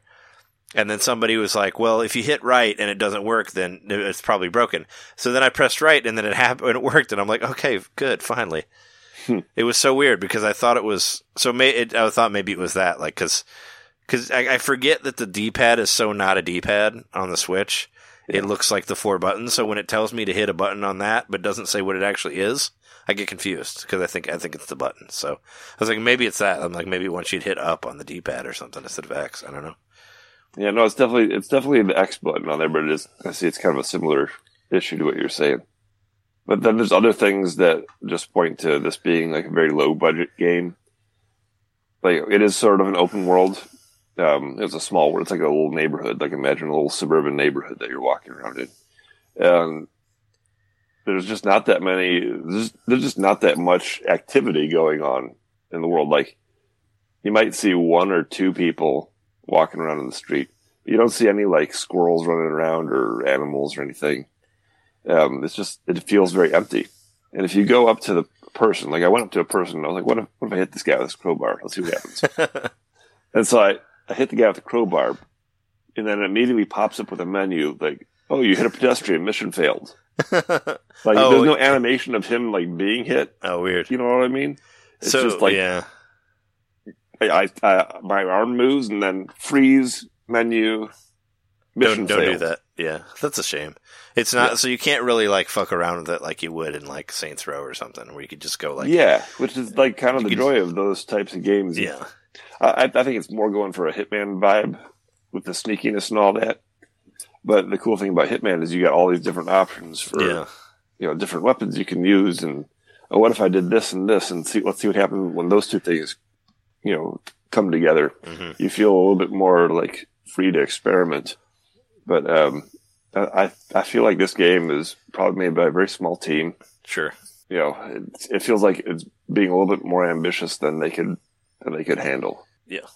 I would give it like I don't know, maybe 6 out of 10. Yeah, right about there. For $2, if you're curious, I say sure, give it a shot. I didn't lose much, but yeah, I watched definitely not if it goes back to 20. Do you feel like it was a steal for that price? Absolutely. No, I feel like I was robbed. You feel like you were stolen. When you said that it stole your heart, I thought you were saying that you like fell in love with it. But same. I said, did it steal my heart? And the answer was no. I thought more like steal your time. That's what it would be.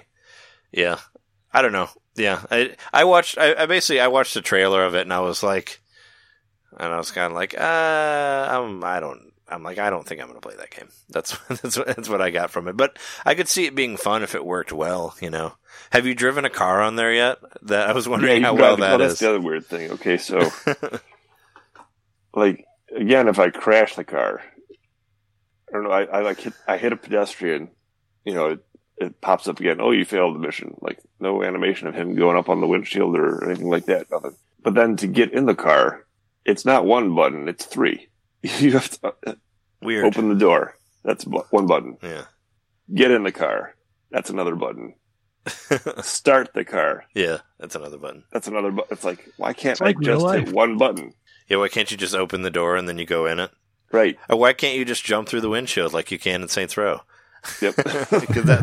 I still think that's the best thing ever, and that should be in every game, where you can just run up to a car and jump through the windshield, and then you're in there. Very satisfying. Yeah. Oh yeah, it's so much fun. So I had so much fun with that. Yeah, that's a shame. I don't know. It looked kind of broken from what I saw in the trailer, so I was like, I don't need to try that. I get the feeling that there's more to it. To give them some credit, there's like, you go back to your hideout, you can get on the computer and order new weapons and tools, and you can, when you sneak around, like, the environments do look nice. Like, they put some work into it. But it just feels like they sort of overstretched what they could do with their budget. And so I can't really recommend it, but I don't know. Good effort. I don't know, $2, that's like back in the day, that was like a rental price, That's not bad. I mean, a long time ago. It was $2. I mean, I think I will go back to it at least once or twice just to see what else is there. See what else to thief. I guess I should say that you start the game like immediately. There's no real context. Like, you just jump in. There's some guy who calls you on the phone. Hey, man, good luck being a thief, whatever. Go rob. And then this you're place. just like out thieving. There's no real story. You don't know. You don't have a character. Mm-hmm. There's no background to who you are or why you're doing this.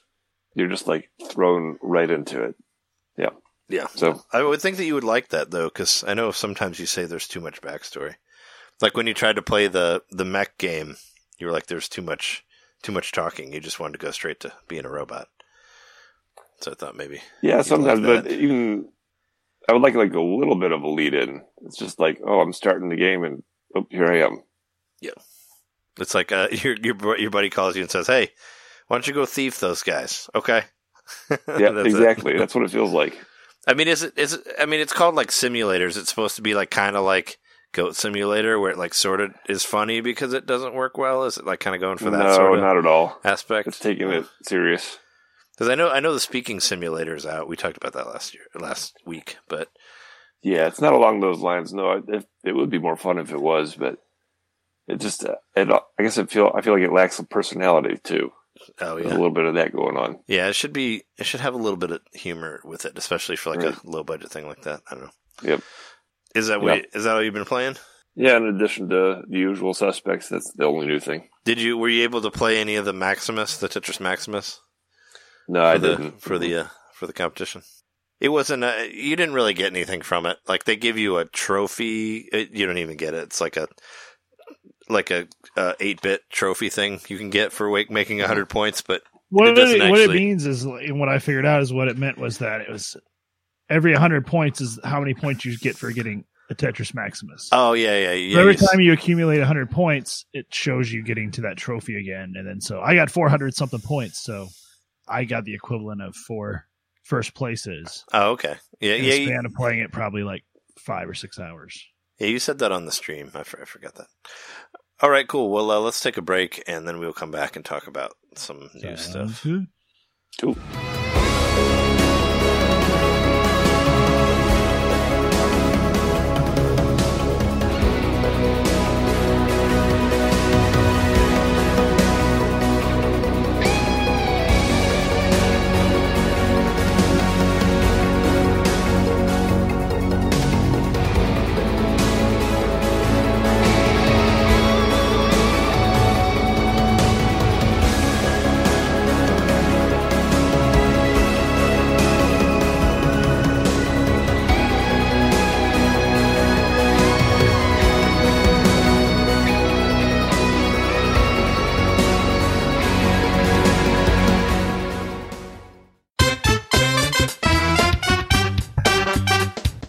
Hey, you. It's me, Mario. Yeah, you.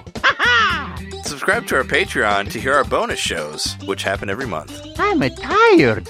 Tired of all the big corporate podcasts spoon-feeding you the same old video game news on every single show? Spaghetti. Ravioli. Then expand! With Nintendo Main Expansion Pack. It's us talking about old games that were important to us. It's us interviewing people that we meet at conventions. And heck, it's live shows from those same conventions. It's basically everything you could want that Nintendo Main ever made. Here we go! And it's just $1 a month. That's less than a bad indie on the eShop. It's $12 a year, which is less than Nintendo Switch Online. Thank you so much for subscribing to our Patreon and supporting Nintendo Domain. Just go to patreon.com/Nintendo Main Podcast and, hey, Mario, let go. Whoa! He's throwing us back to the show. So long, Bowser. Patreon.com/Nintendo Main Podcast. Game over.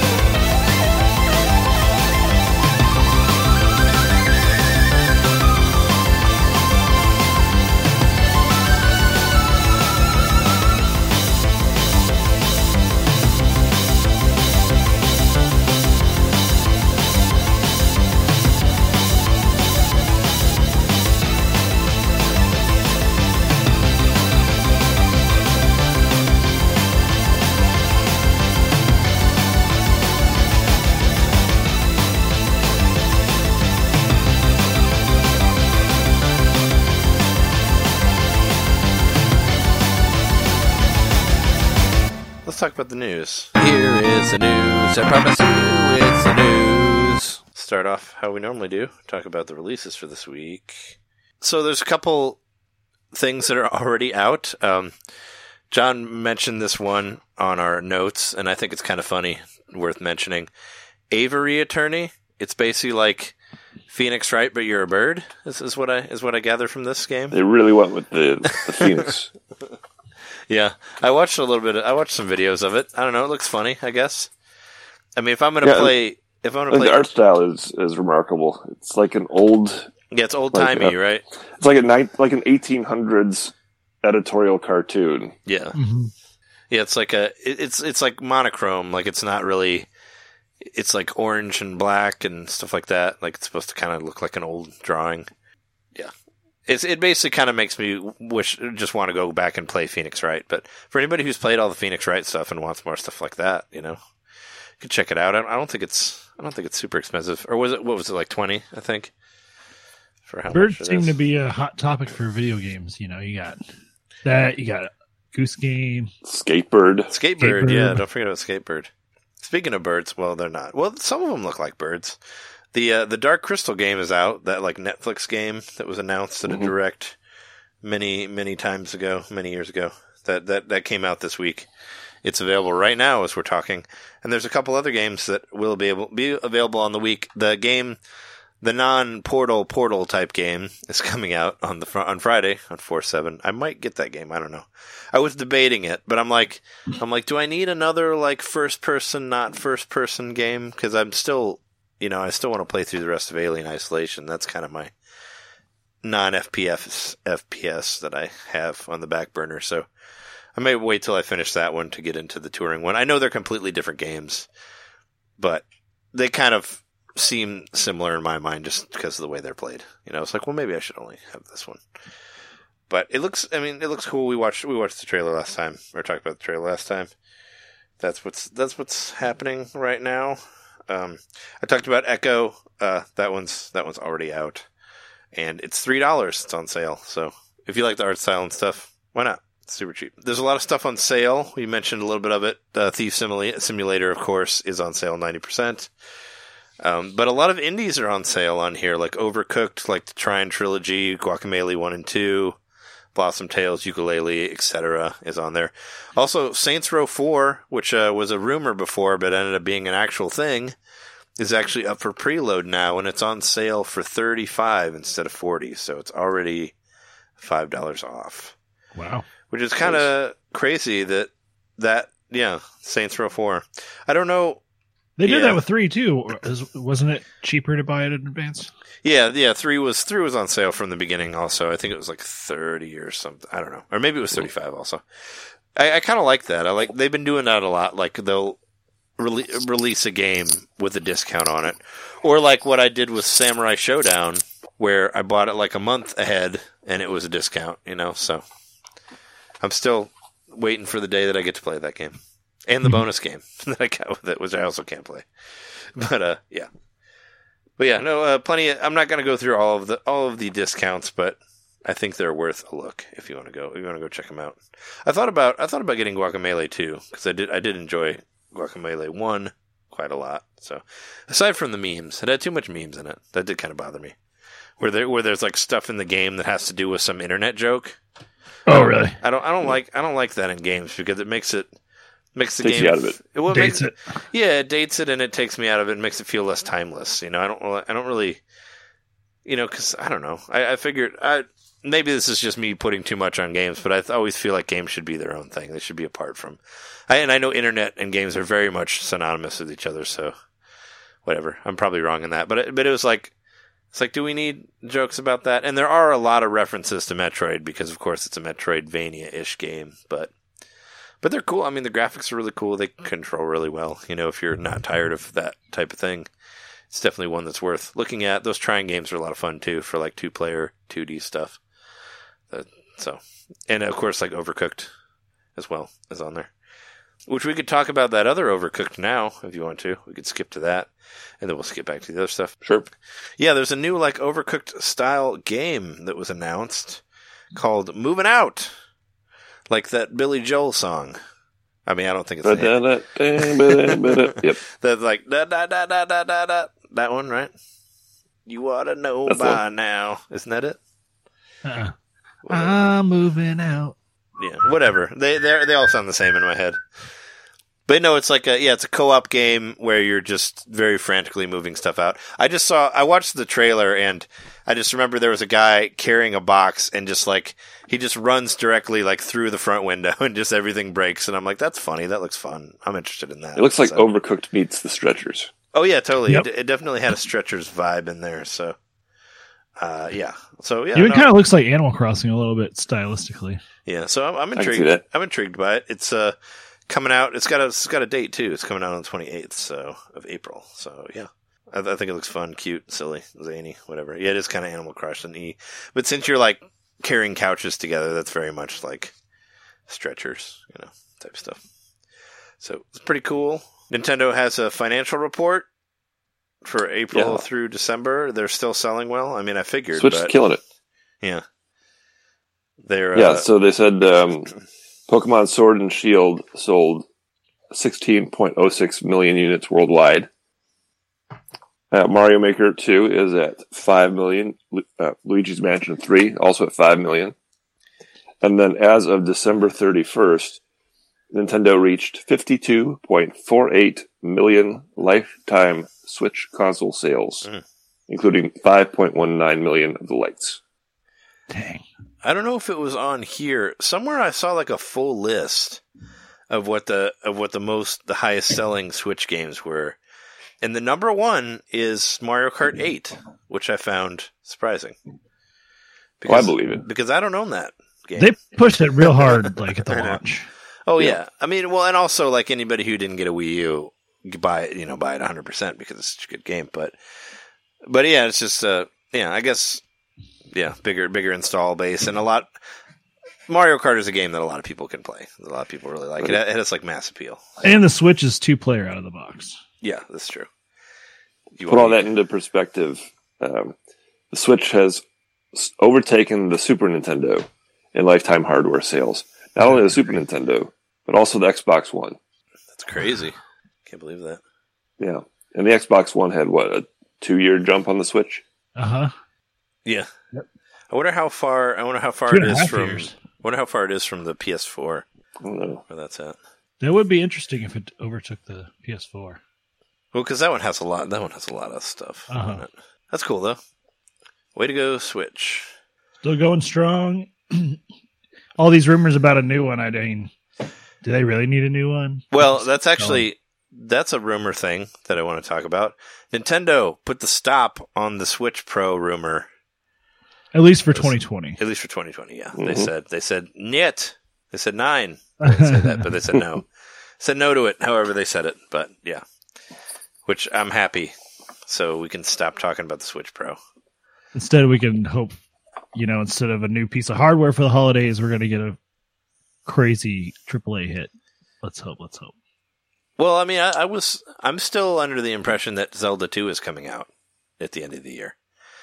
That's what I think, regardless of what's optimistic of you.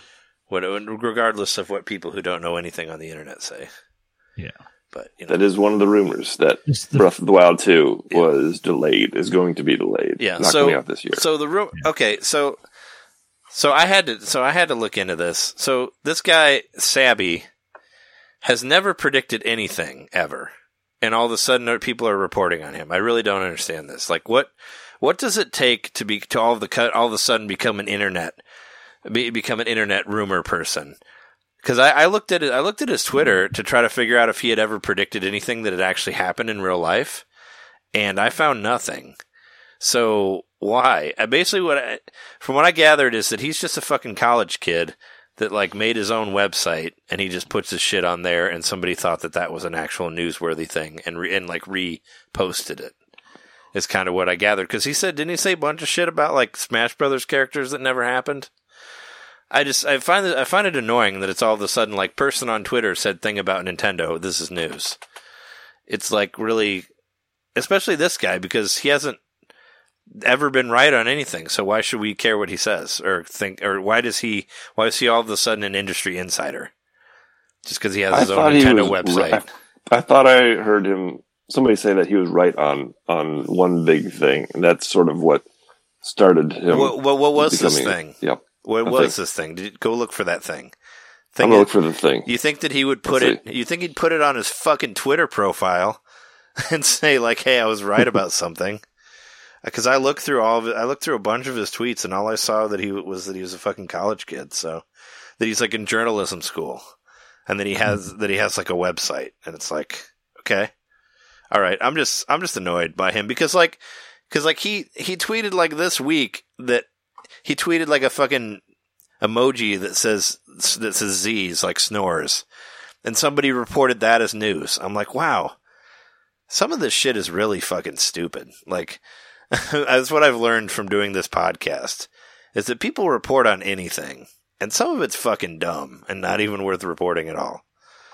So, yeah. That's my thoughts on Sabby. Go ahead and at me, dude. I'm tired of your stuff.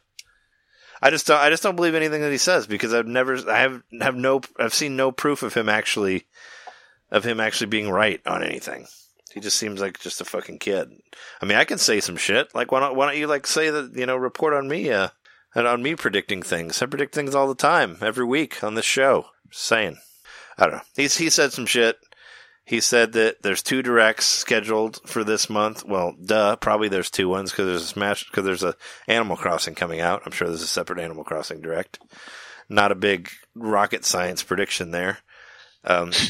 There might be a new Mario Kart. Well, Mario Kart 8 is 10 years old now? Yep. 6 years. Breath of the Wild 2 might not come out. Well, how many Zelda games have been delayed? Yep. You're a smart one. Pretty much every single one. Yeah. Yep. The funniest one, which I really hope, I don't think this is directly from Sabby, but the name of the Zelda game, God, I really hope that's not real. It sounds so bad that it sounds like a J.J. Abrams directed Star Wars movie. Star Wars Bond of the Force. I actually put that in by accident when I was doing the notes, because I thought it was a fucking Star Wars title. Right? That's the rumor that the name is going to be Bond of the Triforce. The Triforce Awakens. Oh my God. Yeah, I don't know. I thought it sounded like a pretty bad name. But The Last Hyrule. The Last Hyrule, yeah. I like that one, though. That's the only one I liked.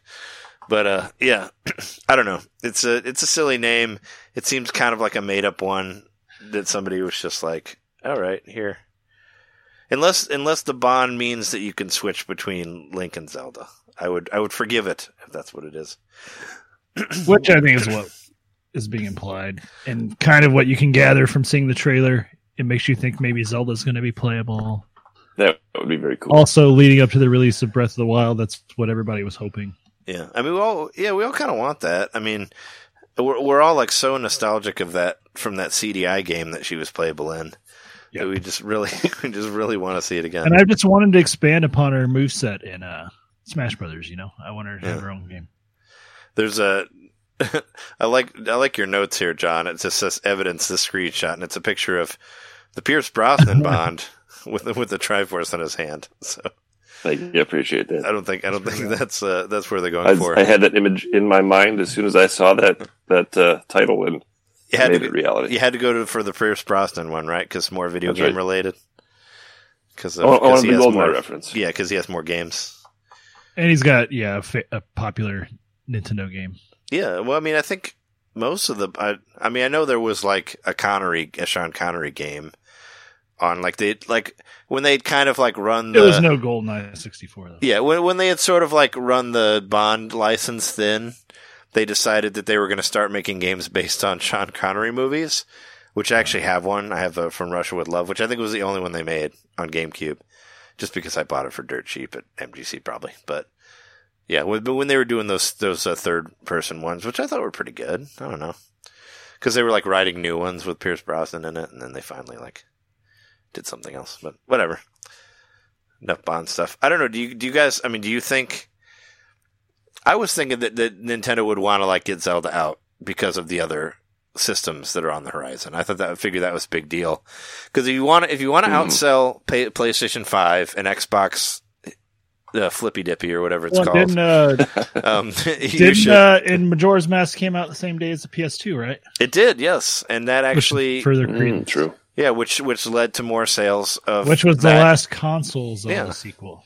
Yeah, I felt like unless you want to count, because I guess, this was the same, where Breath of the Wild was a transitional game. So was the case on the Wii. GameCube. Well, GameCube had a sequel. I think that, yes, as far as having Zelda out for the other console launches, I think that Mario Kart 9, it would be at least as big of a game. It's already the number one game on Switch, as we just said. So if they did have to push Breath of the Wild back, and Miyamoto saying, a good game, or a bad game is bad forever, right? I could see them putting Mario Kart 9 in that slot and being totally okay with that. I would like to see a Mario Kart 9. I'm just saying that I don't buy into this hobby stuff because he has, prove me wrong, kid. I'm just waiting for him to actually be right about something because as far as I know, I found no evidence. If somebody found something, feel free to tell me about that. I don't know. I commented on an NVC thing about it and nobody responded to me. Cause I was just like, why does anybody believe this kid? Like I see no evidence of him being correct on anything. He says that I'm pretty sure the website that he works for or whatever is his website that he started in college. So it's like, maybe, I don't know. It's like, maybe he was in a position that he would have heard things, but I don't know. It sounds, and I was annoyed by Emily Rogers too, but I think she got like one thing right occasionally, right? I don't think any of his predictions have been right. He just like came out of nowhere and was all of a sudden predicting stuff. So it's like, I don't know, maybe they're all the same people and they just change their name once they get annoyed of the other one. Maybe it's like the rebirth of Emily Rogers here. Who knows? But she got like a couple things right, I think. But yeah, I don't know. I'm still betting that Zelda's going to come out this year, and I think they're going to try real hard for it to come out this year. That's what I think. Because like I said, they got to have something big to compete with the other systems, and Breath of the Wild was huge. Like, it was very huge. I know it's not the highest selling game, but But if you want to make another Mario Kart, please do, because I don't have one for my Switch aside from the Super Nintendo one. So, that'll give me a reason to buy one. And of course, I'd be excited about that because I like those games. Now, I don't. Okay, I found the thing that he was right about. Wonderful 101. So this says he was accurate about E3 announcements ahead of time from Nintendo. For what? This was in 2019. What were they? No. What were the announcements? The announcements were, late May, Twitter user Sabi claimed they, along with a few others, would learn everything set to appear in Nintendo's E3 2019 Direct video the day before it goes live. Well, I'm glad I didn't read his shit because he would have really spoiled it for me. But I haven't heard his name at all until like this year, I feel like. He published accurate information about Microsoft and Bethesda's E3 media briefing including Keanu Reeves' appearance in Cyberpunk 2077. Oh, so he wasn't the guy Project Scarlet details. He wasn't the guy who said that Miyamoto was going to be at that event? Because I remember that. Oh, yeah, I remember that. Yeah. Right. I still don't believe any of his shit. But, yeah, I guess he saw a leak of the day before. I mean, there's leaks all over the place for that. But, I mean, I'm not saying that I don't want a Mario Kart 9. I just don't buy any of his predictions. And don't report on when he says nothing's happening this week. Come on, people. Find something better to write about. This person writes for Nintendo Soup, and you follow that site on Twitter, Trey. So maybe maybe you just followed them one day, not thinking about it. But yeah, well, I think I probably just followed most things that have Nintendo on it. But I thought that was his website that he created. Maybe is what I got from that. But enough about him. Let's move on to other things. I don't know if he predicted it or not, but Wonderful 101 went up for Kickstarter, which is awesome because that shit I was just watching the Kickstarter grow. Like, I just clicked on it and it just kept going up and up and up and up. And they and I had just heard about it and I looked at it and it was already at 400,000. So currently it's at 1.3 million. Yeah. They should, yeah. I mean, I found it really weird that like a big company or fairly big company like Platinum would put out a Kickstarter, you know? But I thought maybe because they wanted to make it multiple system, maybe Nintendo wouldn't fund it. Because I'm pretty sure Nintendo produced the original Wonderful 101 because it was a Wii U exclusive. And I'm pretty sure they produced, I know they produced Bayonetta 2. And I'm pretty sure they produced Astral Chain also. So it's kind of weird for them to have a Switch game that they need funding for. You know, because Nintendo's been funding most of their stuff. It just seems kind of strange, but I mean, it's amazing. I think it's because they wanted to do multi-platform. Yeah, I mean that's what my guess was. But I know you guys look through some of the things that you get for giving like a certain amount of money, and there's some pretty hilarious stuff on there. Most importantly, one that of course we have to talk about is. For a certain amount, you can get blocked by the creator on Twitter. I found that absolutely hysterical because why? I mean, after that later on they added another tier where it's like the very top tier. If he reaches that, he unblocks everybody. He'll unblock you. Yeah, but I would rather be blocked. I think it's just kind of funny. I mean, I guess that some people, they want that. Like, they want to be blocked by a certain celebrity or whatever on the internet. But I just think it'd be funny, yeah. But that's hilarious that that's an offer. It's funny. And a lot of the stuff that's on here is pretty intriguing. Like you can get like a CD. Like, there's an unabridged CD, or you can get like a 4-disc full soundtrack. There's a record on there. There's a vinyl. There's like masks, there's like a leather jacket you can get, there's toys, there's a comic book, diorama. I don't know. I mean, I was like, wow, there's a lot of cool shit.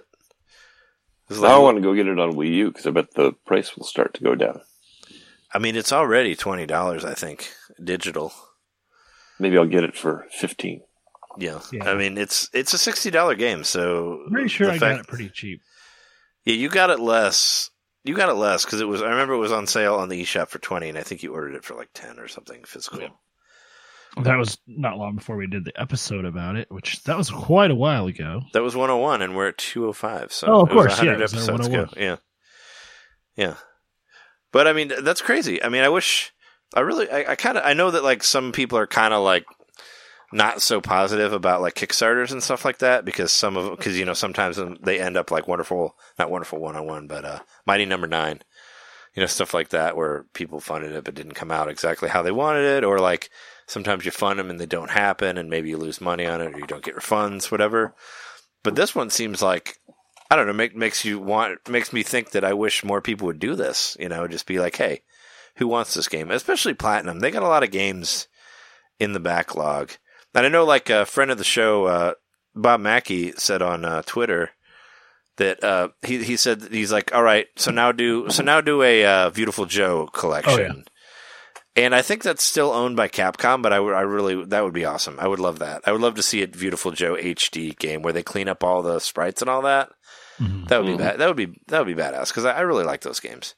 It'd be cool if they... Mad World. Oh, Mad World. It'd be cool if they found a way to throw the DS one in there, which would be hard because you use the touchscreen for it, but that one was really cool too. Yeah, Mad World would be a cool one to throw in there. I don't think anybody owns that necessarily, so you could probably easily get that on there. Like some sort of... It would be weird to try to do it without the motion controls, but it would be better if they took them out, I think. I think it'd make it a little bit more playable. But yeah, no, I mean, that's cool. I mean, Platinum, re-release some other stuff. How about God Hand? Do you remember that controversial game, God Hand? I remember the name. I don't remember the game itself. So, like, the whole thing that I thought was controversial, and it's from IGN. So IGN like reviewed it and gave it like a 2, but then they also put it like in a decent spot on their top 100 best PlayStation 3 games of all time, which is kind of funny because, well, I know different stuff is reviewed by different people, but it was a very divisive game. Like, I've seen like people either hated it or really liked it. So it was kind of like, it was just funny because one person was like, this game is trash. And then the other person was like, no, it's great. It's like it's a game you should own, It's like, okay. So it's like, all right. I watched a little bit of it. It was a really strange ass game, but if it came out and it was a decent price, I don't know, I'd give it a go again. It was very much along the lines of like Devil's Third, like that type of like weird, strange, broken, but kind of fun game, This is kind of where that was at, but yeah, where were we on this? I kind of got lost in whatever we were talking about. We were talking about where were games announced 101. We talked about Saints Row 4. Yeah. We talked about that earlier this week. We did. We talked about all that stuff. Yeah. Little Town Hero has a physical edition. I keep forgetting that I own that game. Big Idea edition. That's another one that I'm like, I should try playing that again because I only played it through like the tutorial. Pretty much. And then everybody was, I don't know, I guess I probably didn't go back to it because a lot of people were really like hating on it. And I was like, oh, well. Looks like it comes with a lot of stuff too. So it comes with not only the game, but an art book, comes with a poster, a lapel pin set, the official soundtrack, and a collector's box, all for $50. Yeah. Well, the regular game I think was 20 something. Okay. Because I didn't pay. I remember I was kind of blown away that it was so cheap because it looked like such a big Game Freak, and like I'm like, oh yeah, no, they're making this big game, and it's funny that it also got, this one was controversial as well because of like, people blaming this for their Pokemon hatred, being like saying that the Pokemon Sword and Shield was bad because they put all of their effort into Town Hero. Game Freak did, and it's just like so dumb. But I don't know. Let them do something else. Come on. Yeah, I mean, it's not like the exact same people were doing both. No, they weren't, and and also like Game Freak did the Solitaire horse game that was awesome. Like that was a great spin-off game. Like, why you got to be angry about that stuff? I don't know. Whatever. People are dumb on the internet, but yeah, it was like it's just. I don't know. It always reminds me of that. And once again, it's another game that I have on my Switch that I just forget that I have, that I've barely played. But I was like, I'll come back to that at some point. But where all my RPG love has been. It's all been in the Dragon Quest world. So it's kind of been where I've at. But there's another Phoenix Wright style game coming out that was announced called Lights, Camera, Murder. No, it's actually that's not the actual name of it. That's the name of what they said on there. Oh, what was the name of it? It's Murder by Numbers, I think. Yeah, Murder by Numbers. Because I was looking for it to see if it was on the shop anywhere, and this one was announced in one of the indie directs, I think. But friend of the show, Bob Mackey, mentioned it, so it was like, I was like, oh yeah, this was the one that was like combining like Phoenix Wright and Picross. That's what it looked like. But oh right, I remember now. Yeah. Yep. Could be really fun. But yeah, I don't know. It's another one that I'd forgotten about it, and I was like, oh yeah, that looks cool. Yeah, but it's called Murder by Numbers. Do you know anything about Ty the Tasmanian Tiger? I remember the name, but don't remember. I remember I know what the guy looks like, but I never played it. I never played it either, but it seems like from what people are saying on different forums that people have a fondness for it. I'd never thought it was anything great. I never tried it, but it just never struck me as anything remarkable. That's not the one that was re-released on Wii U, is it? Do you remember there was a 3D action-y, like, PlayStation 1 game that was on Wii U, which I actually bought. Oh, you're thinking of, no, you're not thinking of Crash Bandicoot, are you? No, I know who Crash Bandicoot is. No, I thought it was Tai something. That's why I was thinking. There was Tak and the Power of Juju. No, it wasn't Tak and the Power of Juju. There's Croc. Here, hold on. I'm going to find out right now. There is Block. There's Spock. I think that it says here that it was a Kickstarter campaign that was ran last year, so I doubt it was on the Wii U. It wasn't. I know it wasn't the Tai Tasmanian Tiger, but I just need to know what it is. It's driving me crazy. I mean, I have my Wii U right here, so I'll just, in about 30 minutes, I'll tell you what it is, because you remember how long it takes the Wii U to boot up. Mm-hmm. I'm kidding. It's not that bad. It's already up. I've been playing my Wii U more lately. I don't know where the charging cable is for my controller. Yeah, I saw you put that on Twitter. Because I haven't charged it in so long, and it uses mini USB, which, like, nothing uses that. The game that I was trying to find is Legend of K Anniversary Edition. Oh, okay. So it's, Tai K, it's close. That's why I thought of it. Yeah, I got that game, and I wasn't really into it. I'm glad you're still playing your Wii U. I mean, the Wii U was fun. Like I said, talking about earlier about, like, it had, like, a much better virtual console. I mean, well, there is no virtual console. I mean, I got it out for the bowling. Are you playing? You're not playing Wii Sports Club, are you? No. Yeah, I thought about getting that.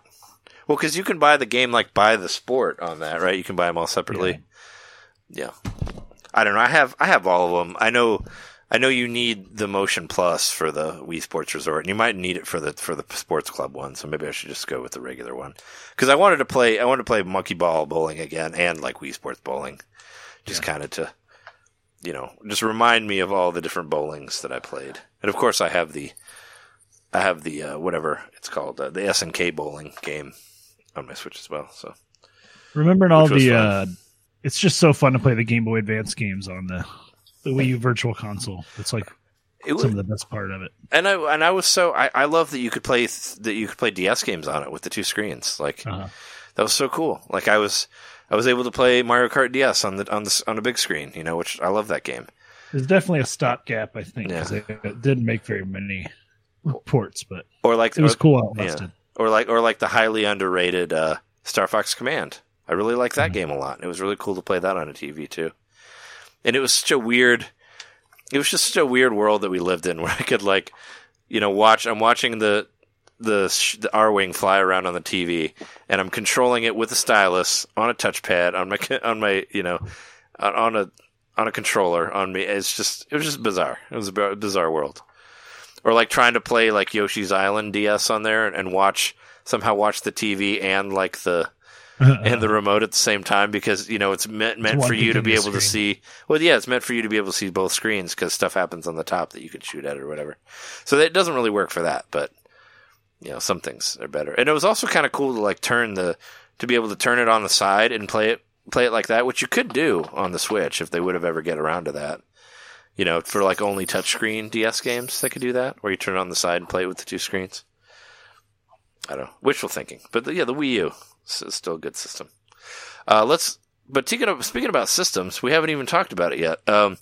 Animal Crossing New Horizon is getting a new Switch, and I think it looks fucking cool. Like I sent the link to Jess, and she immediately said, "I now understand why you were so obsessed with that Dragon Quest XI Switch that we were trying to find in Japan," because she felt the same way about this one. Like, she already has a Switch, she doesn't need another one.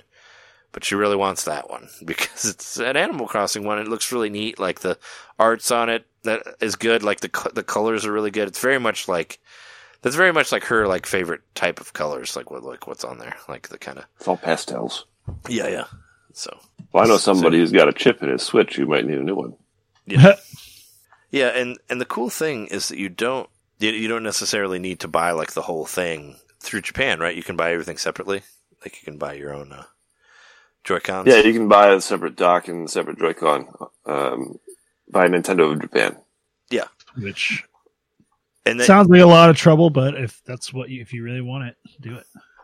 The weirdest thing though is you can even buy an empty box. They're selling the box for the console separate from everything else. I guess they just know that that's going to be a collector's item, so why not? They're going to make some money off of it. You can buy the empty box? What? You can. That sounds like a made-up thing. I mean, don't That's forget a factual thing. that Nintendo of Japan did sell the Labo box that you could get to store your Labo. Oh, yeah. That's true. Yeah, no, I mean, it's just, we're getting closer and closer, and we're supposed to know soon, or it's supposed to be up for preload soon, but I haven't seen it yet. But yeah, from what I heard, it's supposed to drop on the Japanese shop like this week. And I also read a rumor that it was going to be about around 6 gigs for download. I heard that too, yep. Hopefully that's the case. That's not a whole lot. And of course, it's confirmed that it's like one island per Switch, which I'm pretty sure we talked about already. But yeah, we have that happening as well. So it's always cool to see new Animal Crossing stuff. Amiibo support. I don't know if that's just going to be with the Amiibo cards. There's a lot of Animal Crossing Amiibo out there, so hopefully, we can actually do something. It's like the only Amiibo I have, so yeah. I have a couple others, but all these Animal Crossing Amiibos I just got for $5 each, I'm putting to use.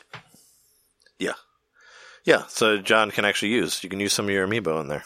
Mm-hmm. Which I think you can use. I mean, you can scan those for Breath of the Wild, get some extra stuff with it. Yeah, no, I'm excited about it. I really, I'm wondering how complicated it's going to be through the Nintendo of Japan eShop thing. But I'm going to try to do it. See if we can get just the Joy-Cons for Jess. That'd be cool. Yeah, there's the empty box thing that you're talking about. I know they do that on eBay, but I didn't think Nintendo would just straight up do that. You can just build it yourself. That's fun. And you can carry your Switch around in it. Yeah, actually, a friend of the show, friend of the show, fan of the show, Jesse Folks was actually texted me about this not that long ago. He asked me if I knew like when they were going to go on sale, because he was trying to get the Super Nintendo controllers for the Switch. And I told him I didn't. And he also said, he's like, hey, I heard that like some people can get them and some people can't. So he asked me to take a look at it, and of course it was unavailable for me as well, and him. But so it was it came out. It was up for a second, and then it went away. Have you guys been following? For like a second, yeah. It was gone by. I think I checked at noon California time. It was gone by then. But they did say on the website. It still says on the website. Please check back for more news in February 2020, which is right now. We're a week into that, so yeah, just stay on it, I guess. So that's going to be something that they announce at the Direct. You think? I bet. Yep. The controllers? And it's back in stock now. Oh, well, yeah. I would think that would be just something they just wait for it to happen. I feel like once I think they're going to, on the Direct, they're going to announce new Super Nintendo games for the month. And, by the way, controllers back in stock. Yeah. Well, I hope so. I feel like once they announce something, they don't really talk about when it's available on Directs. They don't really do that a whole lot, but it would help for anybody who's trying to get them, Mm-hmm. Nintendo reaffirmed the 2022 release date for the Super Mario Bros. Movie. They did, yeah. I didn't know that was what the date was. I knew it was just really far in advance because, animated movies like that, they take a long time to make. So, so I was aware of that, but. Yeah, yep. And this was basically they had their big financial report meeting, whatever you want to call it, and this went over. This is one of the things they went over in that meeting, just to reaffirm the release date. And they also talked about.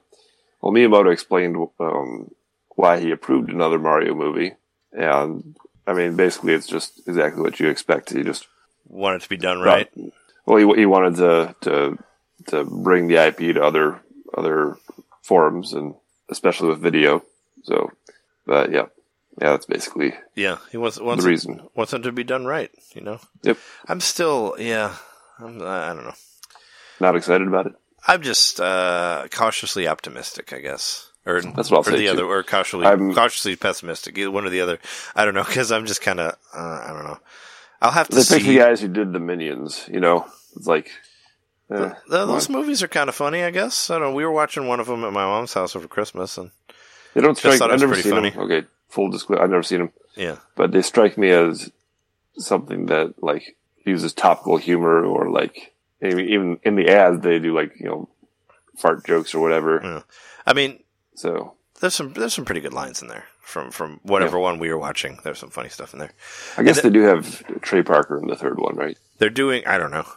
I know they're doing a prequel that takes place in the 70s, The Rise of Gru. I saw a trailer for that. I think it was the newest Minion movie. It was what? The newest Minion movie? Yeah. Is a prequel. It was I saw it during the Super Bowl. Those commercials. Remember we talked about how the rabbits and the Minions were like the same thing. They are kind of definitely the same, yeah. Except for the rabbits. Like it. Except for I think the rabbits are more annoying because they just scream constantly. I mean, it bothers me more because it's all like, ah. Remember the rabbits? Remember when they were like kind of cool for like a day? I do want to now that we're on the movies topic. I do want to talk about the Sonic thing from last week because I hadn't watched the music video, and I watched it last week and I actually liked it. I thought it was cool. I liked the song. I liked the graphics that they did. I liked that they were running with Sonic and all that, and I like how they like blew on the cartridge when it started and all that. I thought it was all right, and I watched the music video. Well, I don't think I watched it all the way through, but I watched it enough to like get into the song. I actually put the song. It was the outro of last week's episode. I liked it that much, so I put it on there. But there was a scene in there that actually made me laugh out loud, or I chuckled at it. Was the one where Sonic's like playing darts, and he plays darts really quickly. But he sucks at it. He's just throwing darts at everything, and I thought that was funny because there's darts in like all the beers. It's like at a bar.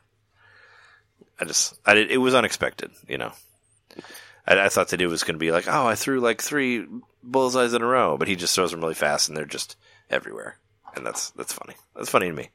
Have you decided if you're going to see the movie? I'm probably not, I don't know. I mean, the High Fidelity TV show comes out like on the same day, so I might have to stay home. I don't know. Yeah, no, I don't think I could get Jess to go to the theater to see Sonic to see Sonic the Hedgehog the movie. But you never know. I did get her to see Detective Pikachu, so who knows? But it's not in the plans for me. I haven't really been planning a viewing event around it or anything like that, so. I'm undecided. I don't know. Yeah, I'm undecided too. I guess we'll wait and see what people are saying about it. Maybe if it has decent reviews, I'll check it out. But it's really not on my list of events. I don't think I'm going to see it in theaters. But speaking of other things I haven't seen, Castlevania Season 3 has a release date. Things I haven't seen is Castlevania Season 2. That's what I mean. I watched the first one. The first episode, I think. Yeah, I watched 2 episodes of Season 2. I don't know if I even watched 1 episode of it. I don't think I watched any of it. I watched the first season, and I was like, oh, okay, that's all right. And then I just didn't watch anymore. I don't know. The release date is going to be March 3rd. March 5th, excuse me. I mean, I mentioned this on the show before, but most of the TV watching I do with Jess, and when I'm hanging out by myself, I pretty much play games primarily. So I have my occasional, like, I'm eating dinner by myself thing that I watch, which will either be, like, mostly wrestling, so I don't know. So I haven't really gotten around to it yet, but I don't know. I mean, it still looks about the same. Are you planning on trying to watch the 3rd season or finish the 2nd season? Possibly. Yeah. I'm kind of... I almost feel... To this point, I almost need to like watch season 1 again and know what the hell's happening in season 2. That's why I stopped watching season 2, actually, because I couldn't remember the plot of season 1. I'm mad at Netflix for, number 1, not paying taxes last year. And and number 2, I'm not happy about this live action One Piece thing that they say they're doing. That sounds like the worst idea of all time. If you know anything about One Piece, the series, like, there's a reason that, well, it's a comic, it was a comic first before it was a show, but the characters are so ridiculously ridiculous that you need a lot of special effects for it. I mean, the main character is basically Reed Richards a really stupid Reed Richards from the Fantastic Four. You know, he's like incredibly stretchy, indestructible. So that already is some high budget stuff. And their characters are just, all of them are like super outlandish and just out there. So you're going to need to have a high budget for that to make it look decent. So it's a weird idea. Not really a good one, but I don't know. It seems like something that no one wanted. Much like what you have down here about Scott Pilgrim 2. I know that's... I know. I mentioned it. Yeah, we talked about that before. I know that's one of your favorite movies, John. I love that movie. This first one. It's great. I think it was built up too much for me. I think I had it way too hyped up. And I really liked it. I didn't like it when I finally got around to watching it. I thought it was fine, but just because you got a Zelda song in your movie doesn't make you the best movie of all time. I'm sorry. But also, I didn't think it leaned. That's what I liked about it. I did not think that it leaned too much on the video game stuff. I thought it had its own story, and it was well told, well made. Yeah, I don't know. I didn't like the characters. I don't like Michael Cera. I thought that his girlfriend was terrible to him through the whole movie, or whatever, the girl he was trying to date. And I thought he should have went with that Asian chick that he was with before, because she was way cooler. So he was kind of terrible too. Yeah, I mean they both suck. So I mean I don't need to see them in another movie. But I don't know. That's my own thoughts. But I read the comics, and one of the reasons I liked it so much is that it was exactly like it seemed like it was exactly like the comics. Yeah, I mean, but I never read the comics. But if it was like the comics, I probably wouldn't have liked those either. I read the comics too. I liked them because I didn't really care for. I mean, yeah, I talked to a person that was like, "Yeah, I didn't think the comic was good either." I was like, "All right," but yeah, no, I mean, I just didn't. Yeah, I didn't feel like it was like some amazing movie. I thought it was just a movie that was whatever. You know, it was entertaining for what it was, but I had no reason to see it again. I encourage you to see it again. I will not. So sorry about that. But the news, though, was that the actress who played Ramona Flowers, Mary Elizabeth Winstead, she said in an interview with comicbook.com that she would be willing to do a sequel. She wants to see where these characters are at nowadays. Yeah, hopefully she's gotten nicer in her older age. Maybe he's like gotten smarter. I thought his character was really stupid too, Michael Cera's character. But I think that's supposed to be part of the humor or whatever. I don't know. I think the real question would be like whether the director would do it, because it's what's his face, right? The one who Edgar Wright, who works with Simon Pegg. I actually started watching some of Space the other day, so that show's great. Yeah, it's on Hulu, which I haven't seen. Is he doing a show now? Like, is he directing a TV show?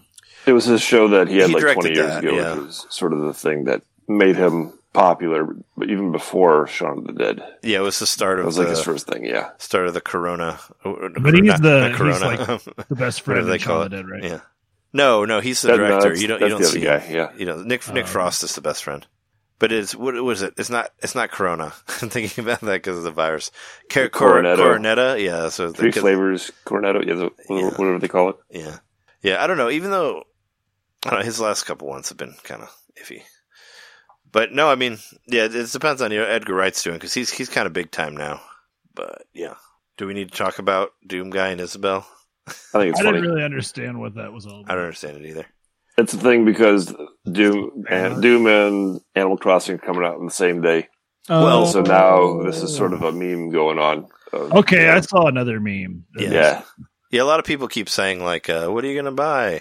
Well, I'm just going to buy Animal Crossing because Doom won't be out on Switch yet. So that's what the answer should be on all these Nintendo groups, is that you're obviously not buying both if you want to buy it on Nintendo, because it's not going to. I saw a meme where there was whoever Doom Guy standing at the desk standing at the counter. Yeah, saying, I'll take one copy of Animal Crossing. Yeah. And then the next picture is like all the characters from Animal Crossing all saying together, we'll take one copy of Doom. Yeah, I saw that. Whatever. I mean, according to the eShop, the Doom 64 is still listed for that day. So I would like to play that game in its new remastered version. It's hopefully a lot less dark. So I'm into that. Banjo-Kazooie's name was revealed.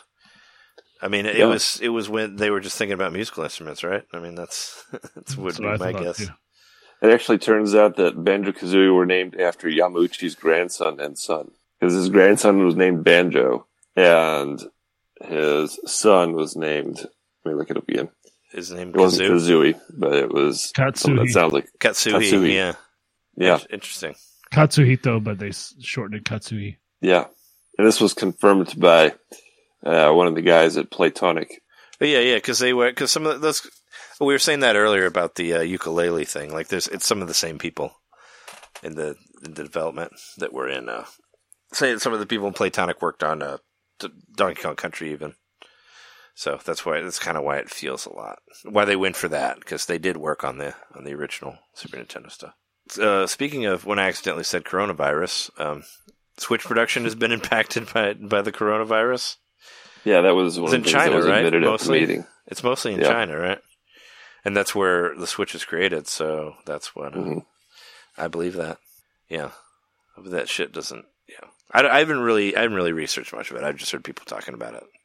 I don't think it's any less than the flu. I forgot that they had canceled a big Pokemon event in Hong Kong over. Yeah. I don't think it's any more recently. I don't think it's any more scary than like flu outbreaks and stuff. But still, anything that's killing people sucks. We got some other news. How about that? Yeah, I saw that. Shigeshi Itoi is looking for mother fans. I don't think it's. Yeah. I mean, it's maybe they're looking for something in the style of that. Didn't they just make that Work game that didn't come out here? I remember playing a demo on it on the Japanese eShop, but it had it like the sprites looked very much like Earthbound sprites, but the game in itself was not like Earthbound. Very specifically saying, don't ask why. They're probably just sick of people being like, Mother 3? Yeah, right. But he's looking for manga artists who like the Mother series, so the suggestion maybe a comic. That maybe they're doing a Mother manga. Yeah. Yeah.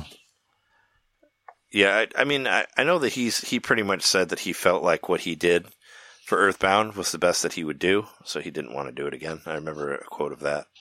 Basically saying, like, like that was my best album. I don't want to do another one, And I understand that. I get that, man. I should respect that. Just let him be. Leave it alone. So this next one, it was just like a survey they put out, right? A survey that was shared on Reddit by Sony, asking if people were interested in the remote play feature being available on Switch. Oh, like how the PS Vita could play PlayStation 4? And I guess currently you can do that with some smartphones too. Yeah, but it needs to have like through internet connection, right? Mm-hmm. Yeah. Yeah, Nintendo wants to know if you want to play PS4 remote on Switch. I'm sure a lot of people would. As someone who owns both, it would be a novel concept, but I still just don't think I would use it at all. Yeah. I just want the PS4 games that I like on Switch. Yep. That's what I want.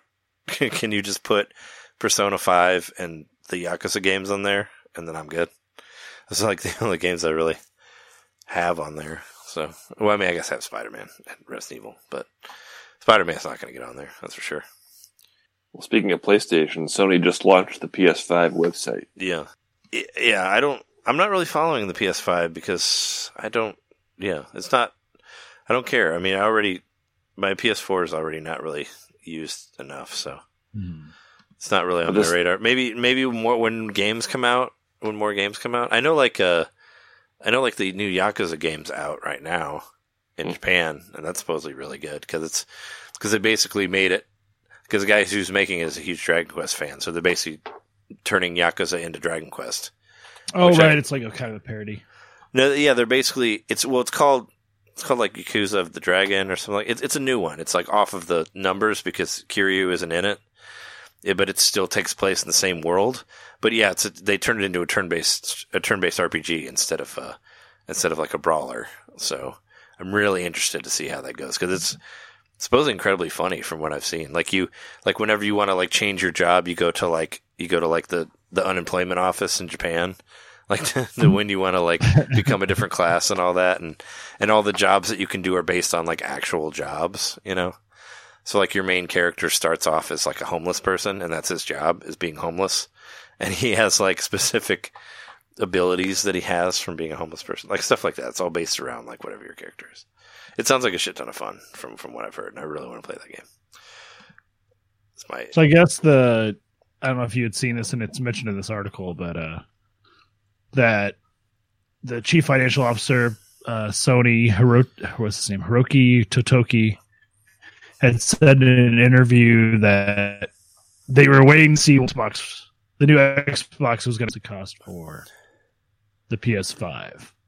So I guess that's one of the reasons people were like, well, why is the site going live if they keep saying they're not ready to release any more info?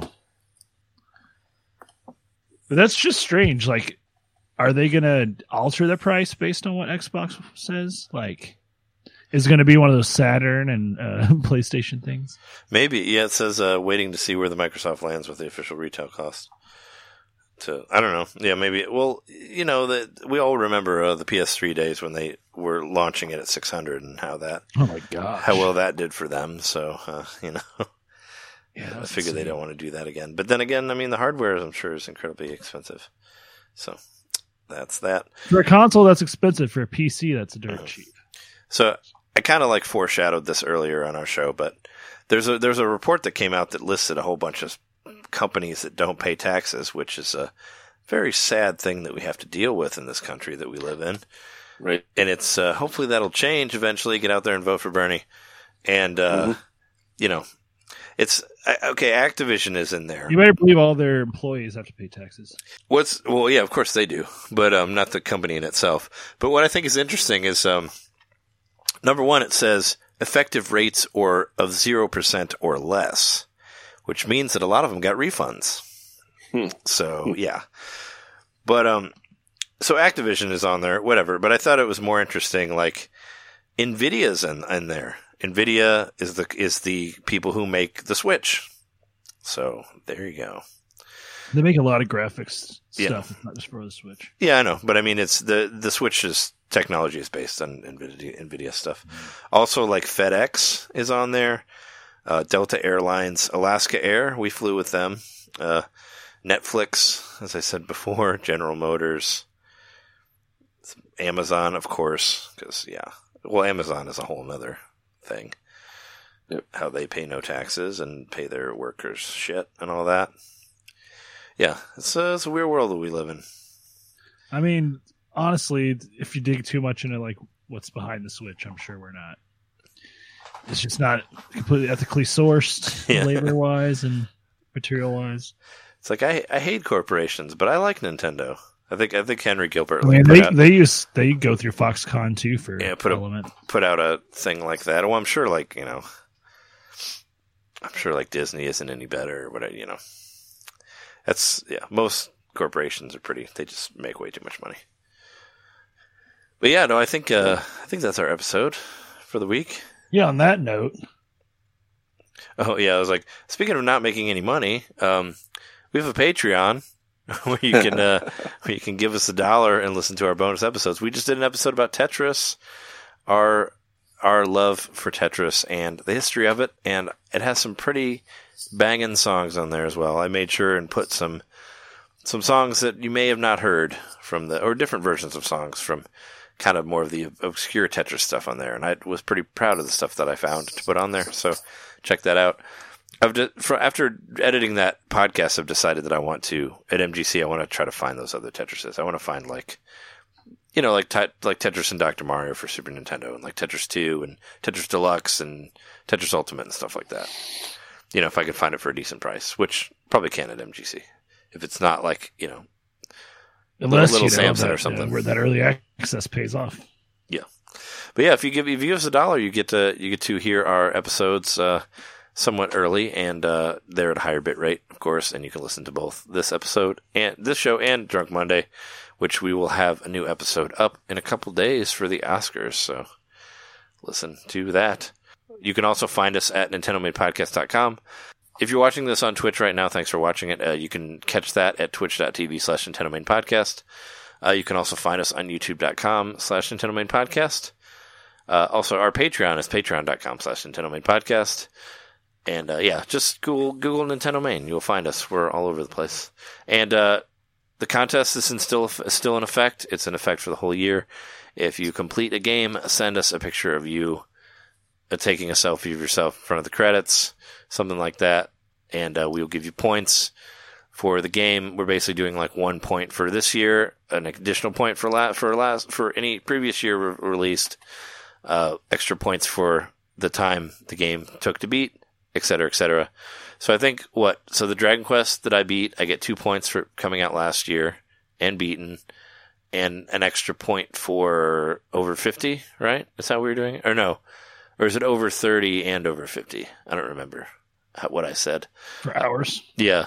Because I put 80 hours into it.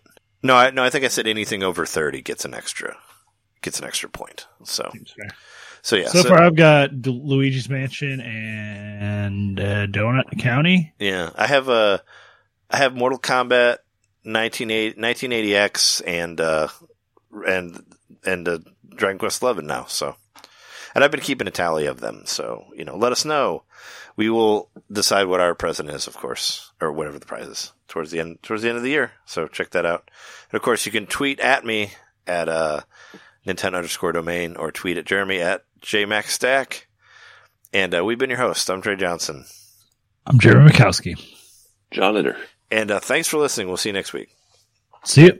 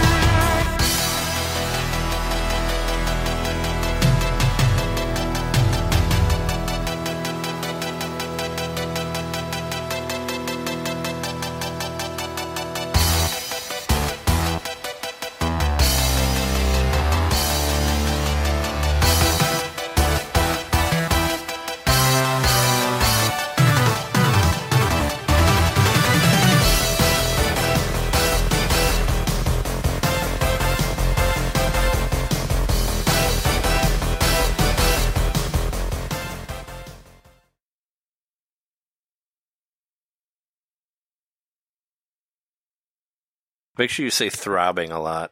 That's in a lot of those, right? You gotta be very descriptive of these sexual parts. His member is throbbing. The book was so descriptive, but disgustingly so.